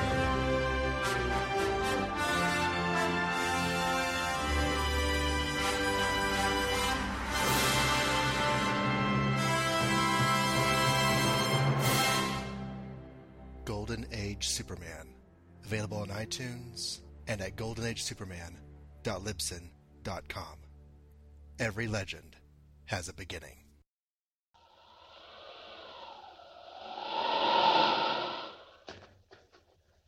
Alright, so our 4th and final story for the issue has been titled Terror in the Truckers Union. It was 13 pages long, written by Jerry Siegel with art by Joe Shuster and Paul Cassidy. Dedicated to assisting the helpless and oppressed is a mystery man named Superman. Possessing the super strength, he can jump over a skyscraper, leap an eighth of a mile, run faster than an express train, lift tremendous weights, and crush steel in his bare hands. As Clark Kent is covering a meeting of the Truck Drivers Union, a man stands up and begins raising a ruckus, saying he doesn't like the way the speaker, a man named Carlson, is running the show. Carlson responds by charging off the stage, busting the guy in the jaw, and saying the guy should tell his racketeering boss, Gus Snide, to mind his own business. Later, Clark visits Carlson's home for an interview, but finds Carlson and his wife upset that their young daughter, Amy, has gone missing. As Carlson is telling Clark they believe Snide is responsible for her disappearance, the phone rings and the caller tells him that if they want their daughter back safely, they need to get rid of the reporter first. As Clark leaves, knowing the callers couldn't be far away, he spies them in a car just down the block. Inside the car, two thugs on Snide's order are about to cut the girl with a knife, but Superman streaks forward, blocking the knife and pulling the girl from the car to safety. Placing his foot on the car's bumper, Superman shoves the car into a nearby light pole. After returning Amy to her parents, Superman then pursues the two thugs who are running like the wind. Superman follows the kidnappers and listens in as they report back to Snide. They tell Snide how an incredibly strong guy interrupted their mission. Snide recognizes that it must have been Superman, and knowing that they need to act fast, orders two of his other thugs to get Carlson. After a tap on the window, Snide investigates, only to be jerked out the window by Superman and dangled several stories above street level. Snide's cronies start to act, but Superman warns them to stay back, else he might get a case of butterfingers. Once the thugs back away, Superman pulls Snide back inside and tells him they're going to have a talk. He then goes on to say that all that stuff about truth, justice, and the American way has just been talk, and he's looking forward to joining up with Snide's racket against the truck drivers' union. Snide mulls over the proposition and says as a test of his loyalty, he is to kill Carlson. Superman leaps away, thinking of the precarious spot he's gotten himself into, and soon arrives once more at Carlson's home. Hearing Superman enter and thinking as a burglar, Carlson pulls a gun, but Superman snatches the gun before Carlson can fire, and then grabs Carlson and leaps out the window. Arriving back at Snide's, the racketeer says abduction isn't good enough, and he'll only be satisfied when he sees Superman shoot Carlson with his own eyes, and then hands Superman a gun. Superman says he prefers a more direct approach, and then shoves Carlson out the window. Not wasting any time, Superman tells Snide he hopes that's proof enough, and then quickly leaves. Racing at a fast pace, Superman speeds back outside and catches Carlson moments before he hits the ground. Carlson is really ticked off at Superman, as you might imagine, but our hero explains the situation, and Carlson agrees to lay low until things are settled. Later, Superman returns to Snide's, and Snide explains his plan to take over the truck drivers' union by making the drivers strike. We then have a page of some shenanigans with the police where Superman fills in the police on the gang's plans, then proceeds to bust the gang back out of prison when they're caught. This causes the racketeers to heap more praises on the Man of Steel, but Superman turns the tables, saying that he's taking over the gang. Over the ensuing days, the drivers' forced strike squeezes the town's food distributors. Superman laments his new role as crime boss, but says that it's for the best. Meanwhile, Snide calls the police anonymously, saying they only need to check in Snide's desk for evidence, then makes plans to get out of town, leaving Superman and the rest of the gang to take the rap. As the police storm in on the gang, Superman realizes that Snide has double-crossed them and busts through the wall, hot on Snide's trail. Superman easily overtakes Snide's car, and hoping to evade our hero, Snide crashes through the guardrail into the ocean. Diving into the water, Superman grabs the car and hurls it into the air. He then leaps after the car, grabbing Snide and a suitcase full of money, and heads back to town. Superman throws Snide and the money inside the local police station. Snide claims innocence, but Carlson, who shows up shortly at the station with Clark Kent, says his testimony will prove otherwise. The end.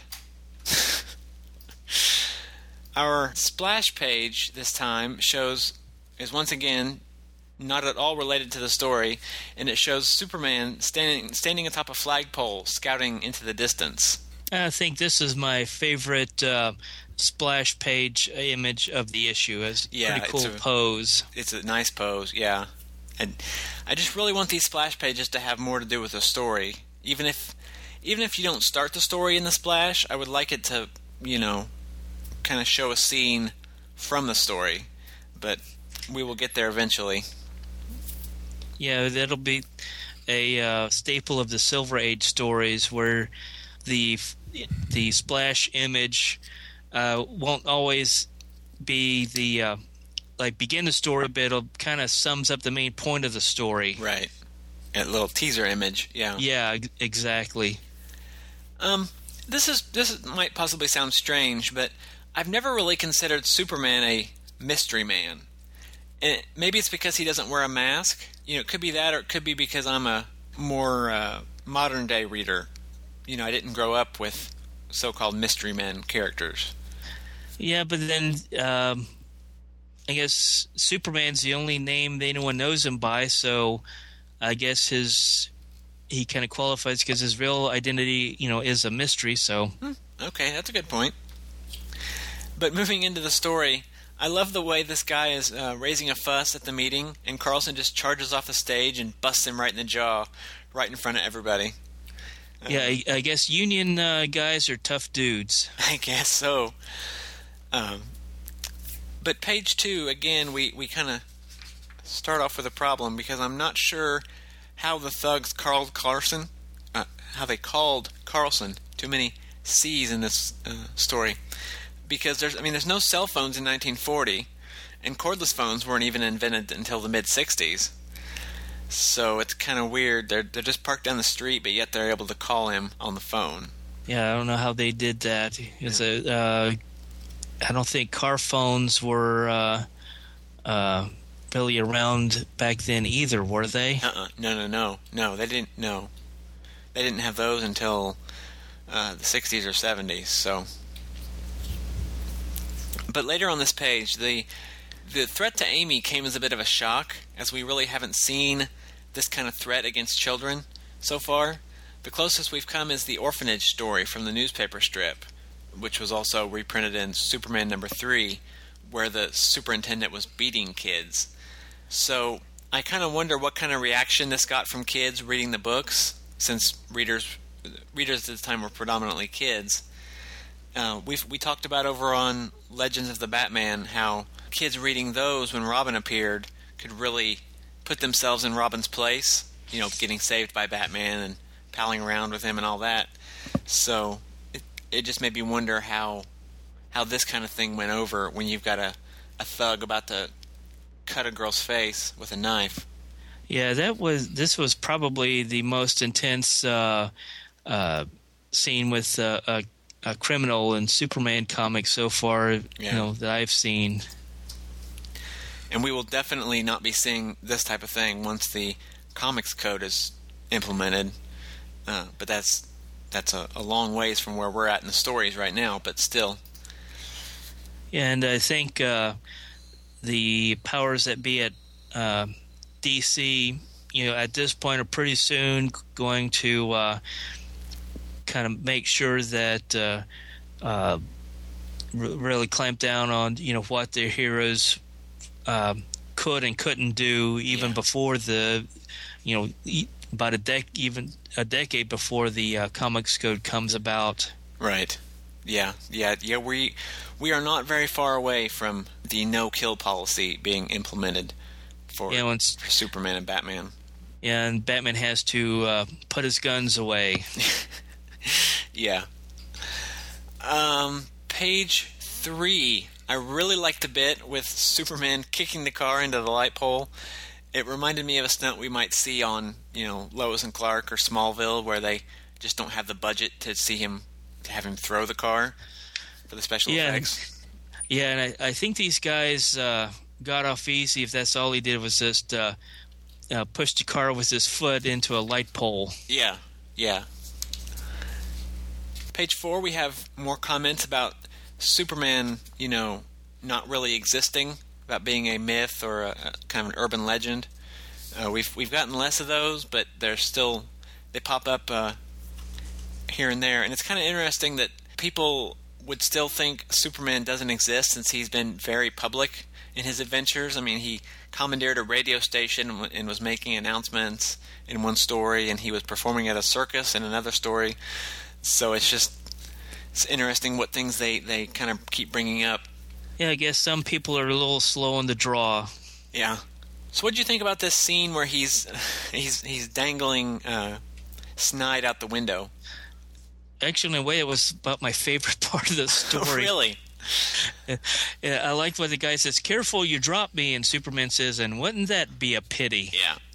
I totally believe at this stage in his history that he would drop this guy if he didn't do what he said. Because, like we've talked about, Superman has no qualms about letting people die if they're criminals.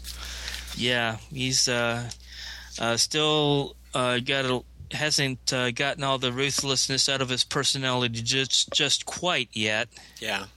I really don't have too much else to say about the rest of the story other than the overall comment of, and I think you kind of had a note about it too, that Superman joins up with the criminals in order to stop their operations.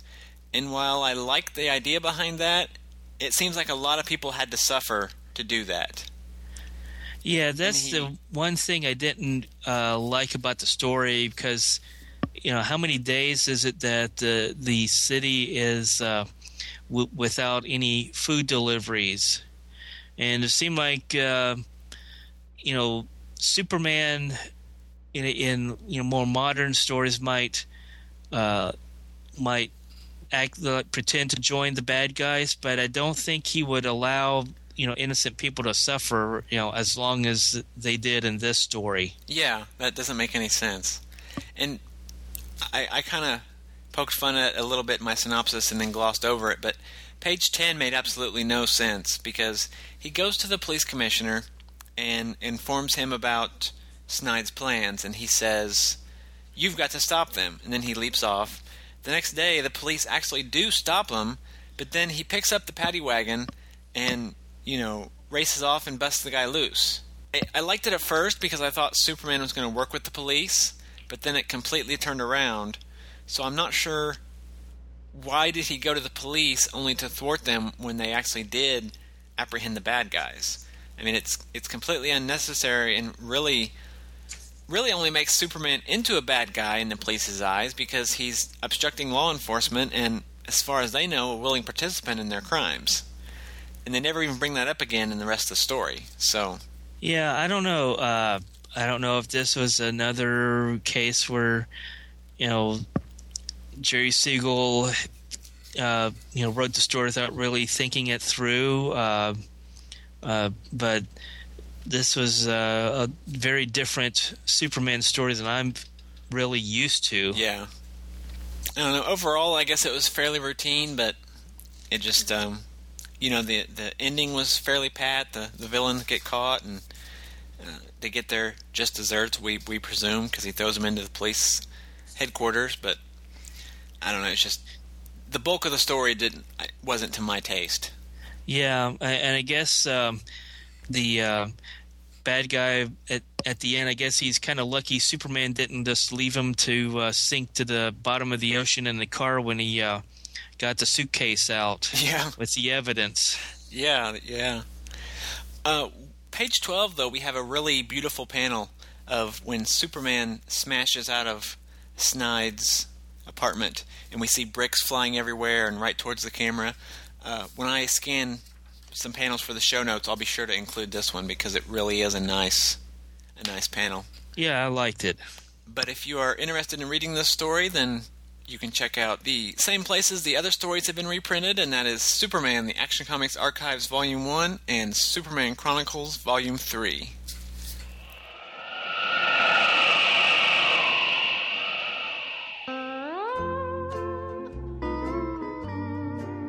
Hey everyone, my name is Michael Bailey. And I'm Jeffrey Taylor. And we host a podcast called From Crisis to Crisis, a Superman podcast. Presented by the Superman homepage. On the show... Wait. What? This just isn't working out for me. It's not bombastic enough. We need something epic. Like what?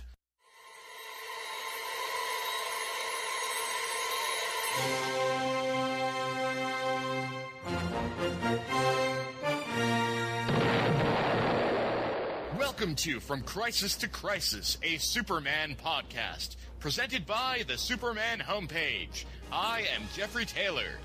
And I am Michael Bailey. From Crisis to Crisis chronicles the adventures of Superman. Wait. What?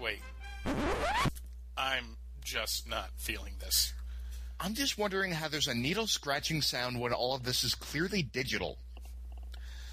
Look, all we need to say is that this is a trailer for a show called From Crisis to Crisis, a Superman podcast presented by the Superman homepage. My name is Michael Bailey. I'm Jeffrey Taylor.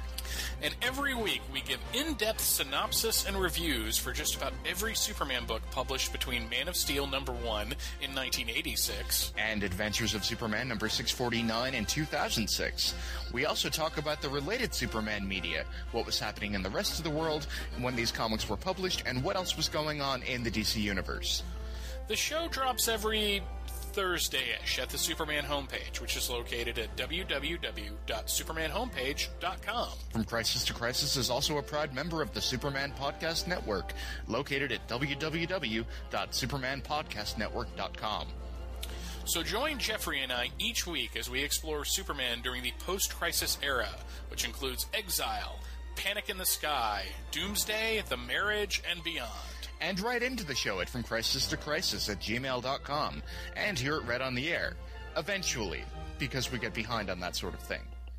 Superman created by Jerry Siegel and Joe Shuster. Side effects from Crisis to Crisis include loss of money from buying back issues, a desire to read 20-year-old comic books, nausea, drowsiness, pizza, blurred vision, upset stomach, a desire to kick puppies and kittens, and backache from lifting boxes of Superman comics. If the excitement of From Crisis to Crisis lasts more than 4 hours, seek immediate medical attention.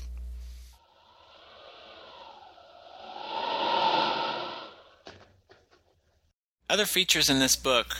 The issue, like the previous 3, it starts off with a frontispiece comprised of a variety of panels snagged from previous stories, some even going back as far as the comeback of Larry Trent, which was published a long time ago in relation to this story. But the center image is brand new, and it has a piece of text that reads, "Superman, America's greatest adventure strip character."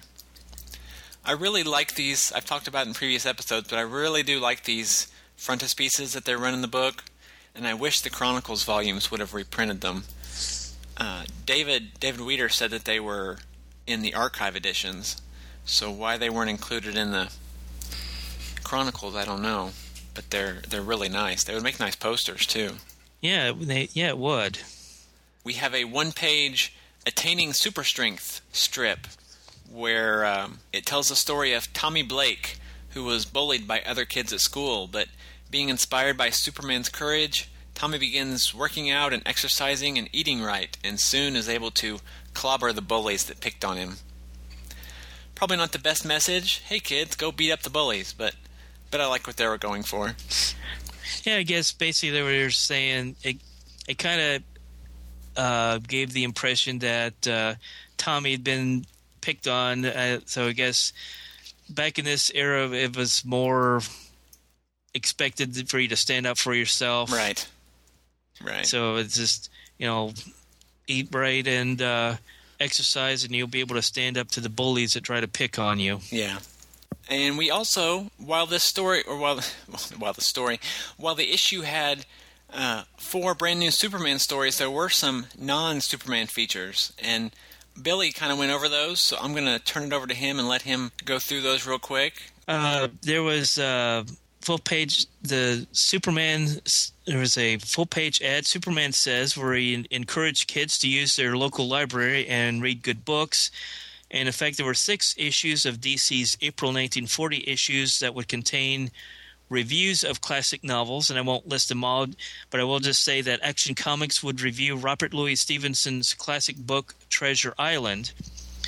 After that was a full-page feature, Fantastic Facts, written and drawn by George Papp, kind of a Believe It or Not feature. The first one was an original Popeye, which was referred to a chameleon, which was a lizard that can, or a reptile that can move its eyes independently of each other. And the next one was Ed Barrett. Not to interrupt you, but is that where they got the name of Popeye? I don't know. Maybe not, because I'm not that up on I know a little bit about Popeye history, but I seem like maybe he may have appeared in what was it, Thimble Theater before this. I'm not sure of the timeline though. Okay. Who knows? Maybe it could be. Well, no, Popeye was out by this point. Yeah, he came out in 19. I want to say 1929. Maybe it was 1919. It ended with a 9. I know that, but I'm wondering if the name Popeye wasn't taken from the Popeye. Was it Popeye Lizard? Is that what it is? Yeah. On this page. Yeah. The chameleon. Yeah. Popeye Chameleon. I don't know. Yeah. Anyway, go ahead. Sorry. That's fine. The next on the fantastic fact was about Ed Barrett, who was a one-armed football player who caught 4 passes and made 3 interceptions for Cedartown against Rome. I guess they were in a high school football game, maybe. It took place in Georgia during October of 1930. In fact, it may have been around Halloween that year. Next, fantastic fact was about a Mrs. D, initial, Mrs. Beach, who walked from New York City to Chicago just over 1,000 miles in 42 and a half days.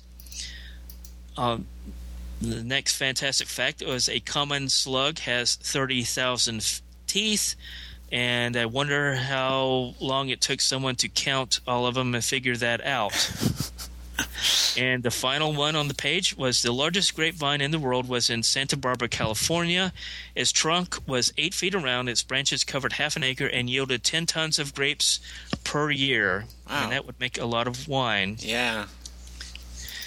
There's a full-page ad for 6 of the company's titles, and a superhero it featured. Of course, Action Comics featured Superman.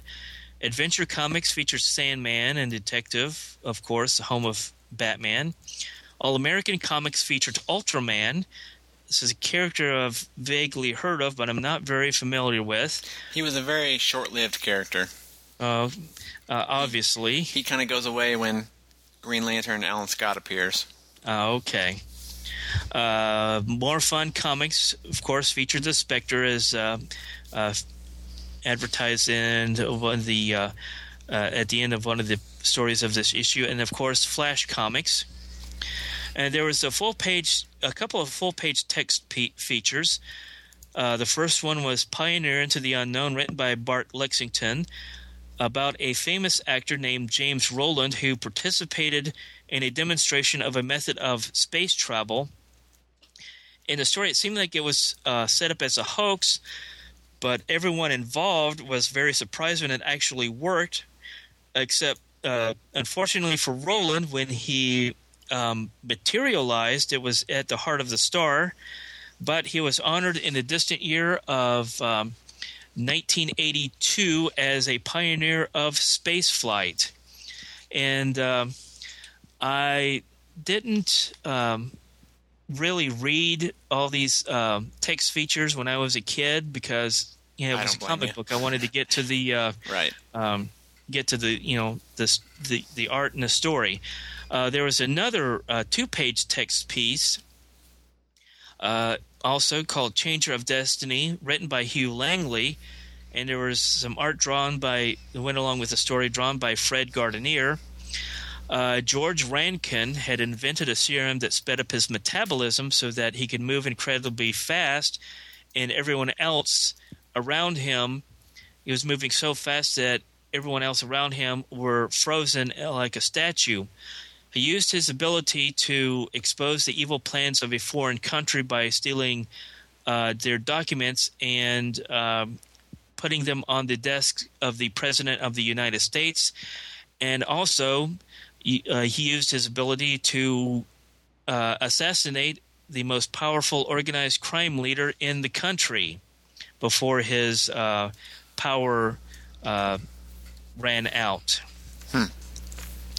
At the end of that story, there's also an ad where you can get a free live canary by selling seed packets. Live delivery guaranteed. Well, I'm glad. I don't want you mailing me a dead canary. Yeah, no. I'd feel sorry for the postman if the bird died in transit. Yeah. We also had a full-page color ad for Action Comics, 10 cents at all newsstands. Follow the amazing and breathtaking deeds of Superman each and every month in Action Comics. And finally, we have our 7th Superman of America page, which talks about the contest that has been advertised in several issues. And it says they got entries from all 48 states, plus Alaska and the Hawaiian and Philippine Islands. And letters are being sorted and reviewed, and winners will be announced in an upcoming issue of Action Comics. Then there's the normal information about how to join the club, and no secret message this time, I'm assuming, because those only appear in Action Comics. But that's it for Superman number 4. You got any overall comments on the whole issue? Yeah, the Luthor story was the 2 Luthor stories were interesting. They weren't really bad, but I guess the one I liked least was the last one, about the truckers union. Yeah, that was my least favorite too.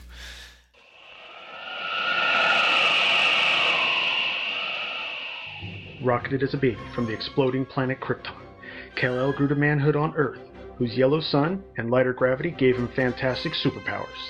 In the city of Metropolis, he poses as TV newsman Clark Kent, but battles evil all over Earth and beyond as Superman.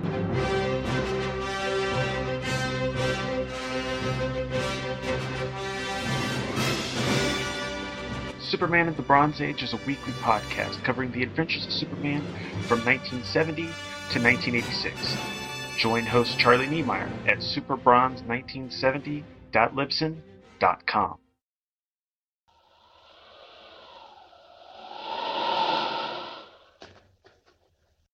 When we were recording the episode of Legends of the Batman, where we talked about Batman number 1, we had John Wilson on as one of our guests for that episode, and John pointed out that it's interesting that in Batman number 1 there is 2 Joker stories, and here in the first issue of Superman with new material we have 2 Luthor stories. So it's interesting that both of those, there was the character that would go on to become the hero's arch-villain got 2 stories. That's kind of a neat parallel. It's quite a coincidence. But this issue came out the same month as Action Comics number 23, so I will cover the other books that were out this month when I look at that story. But I want to thank you, Billy, for coming on the show. It's been great having you here, and hopefully you can come back at some point. Yeah, it's my pleasure. I enjoyed it. It was a pleasure finally being able to talk with you, maybe not face-to-face, but kind of in person through Skype. Voice-to-voice, at least. Yeah.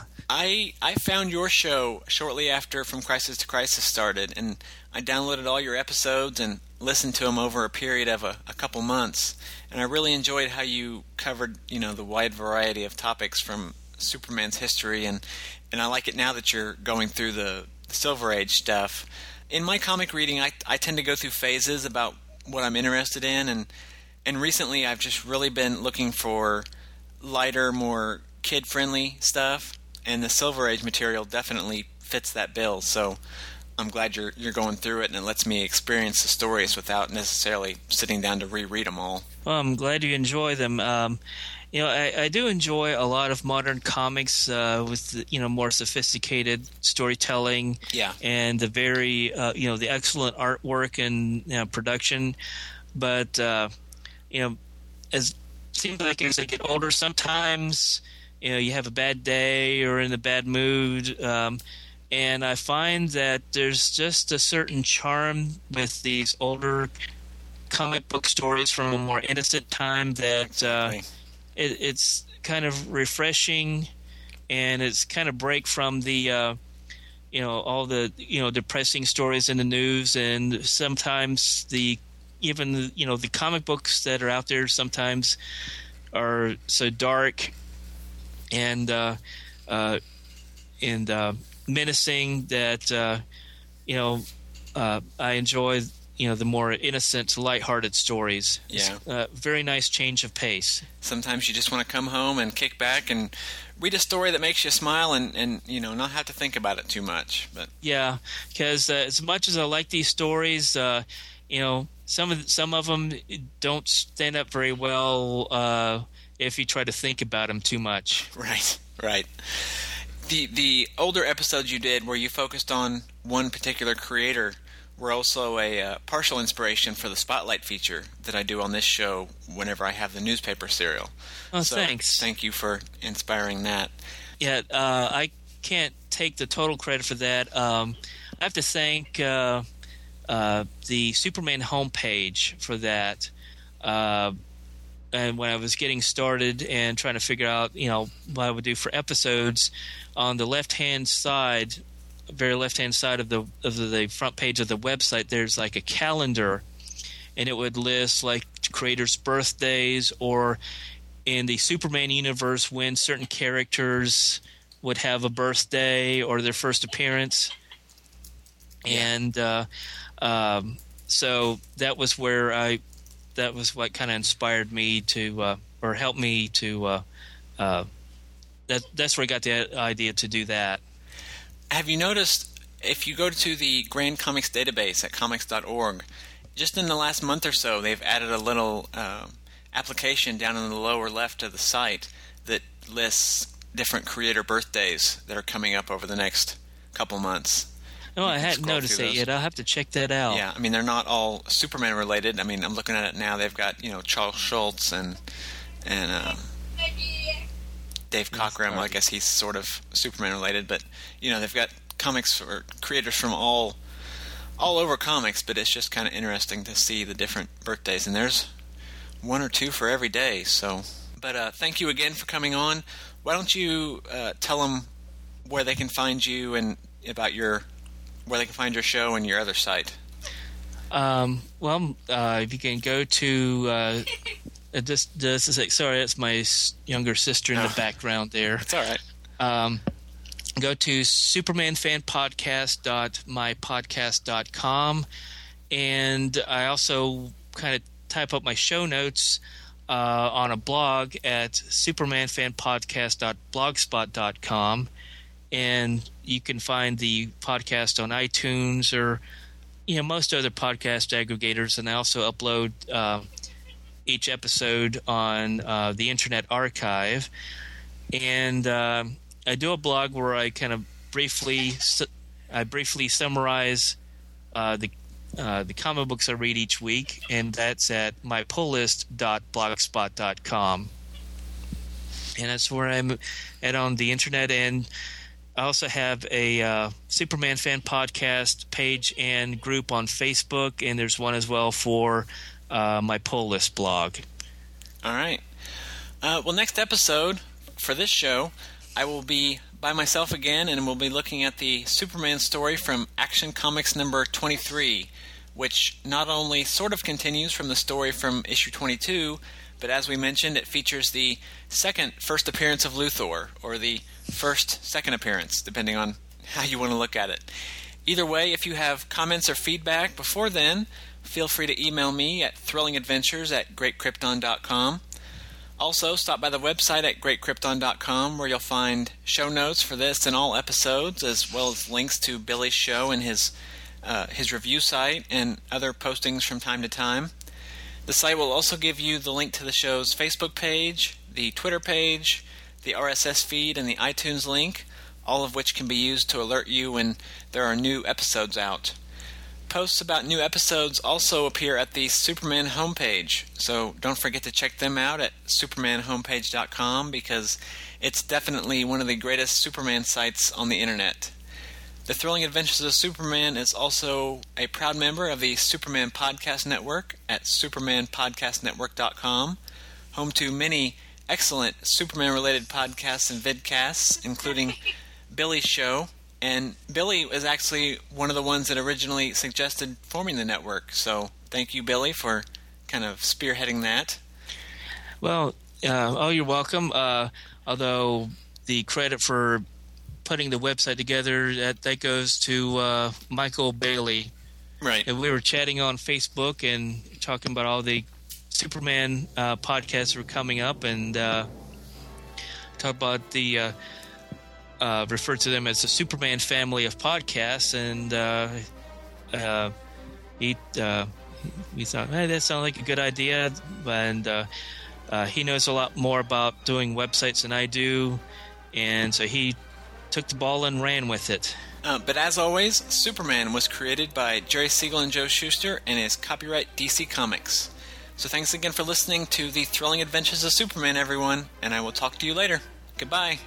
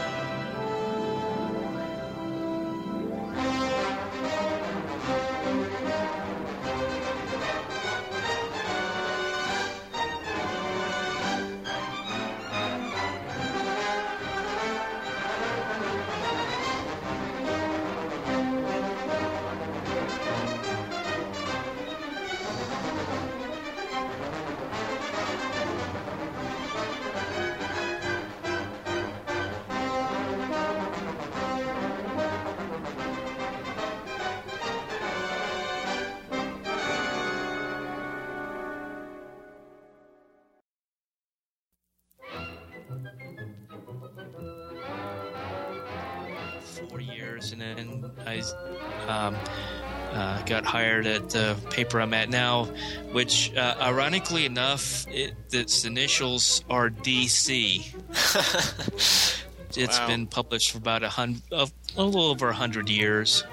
So those maybe like over 100, about 130 years, I think. So those initials have been kind of following you your whole life, then, haven't they? Yeah, in one way or another.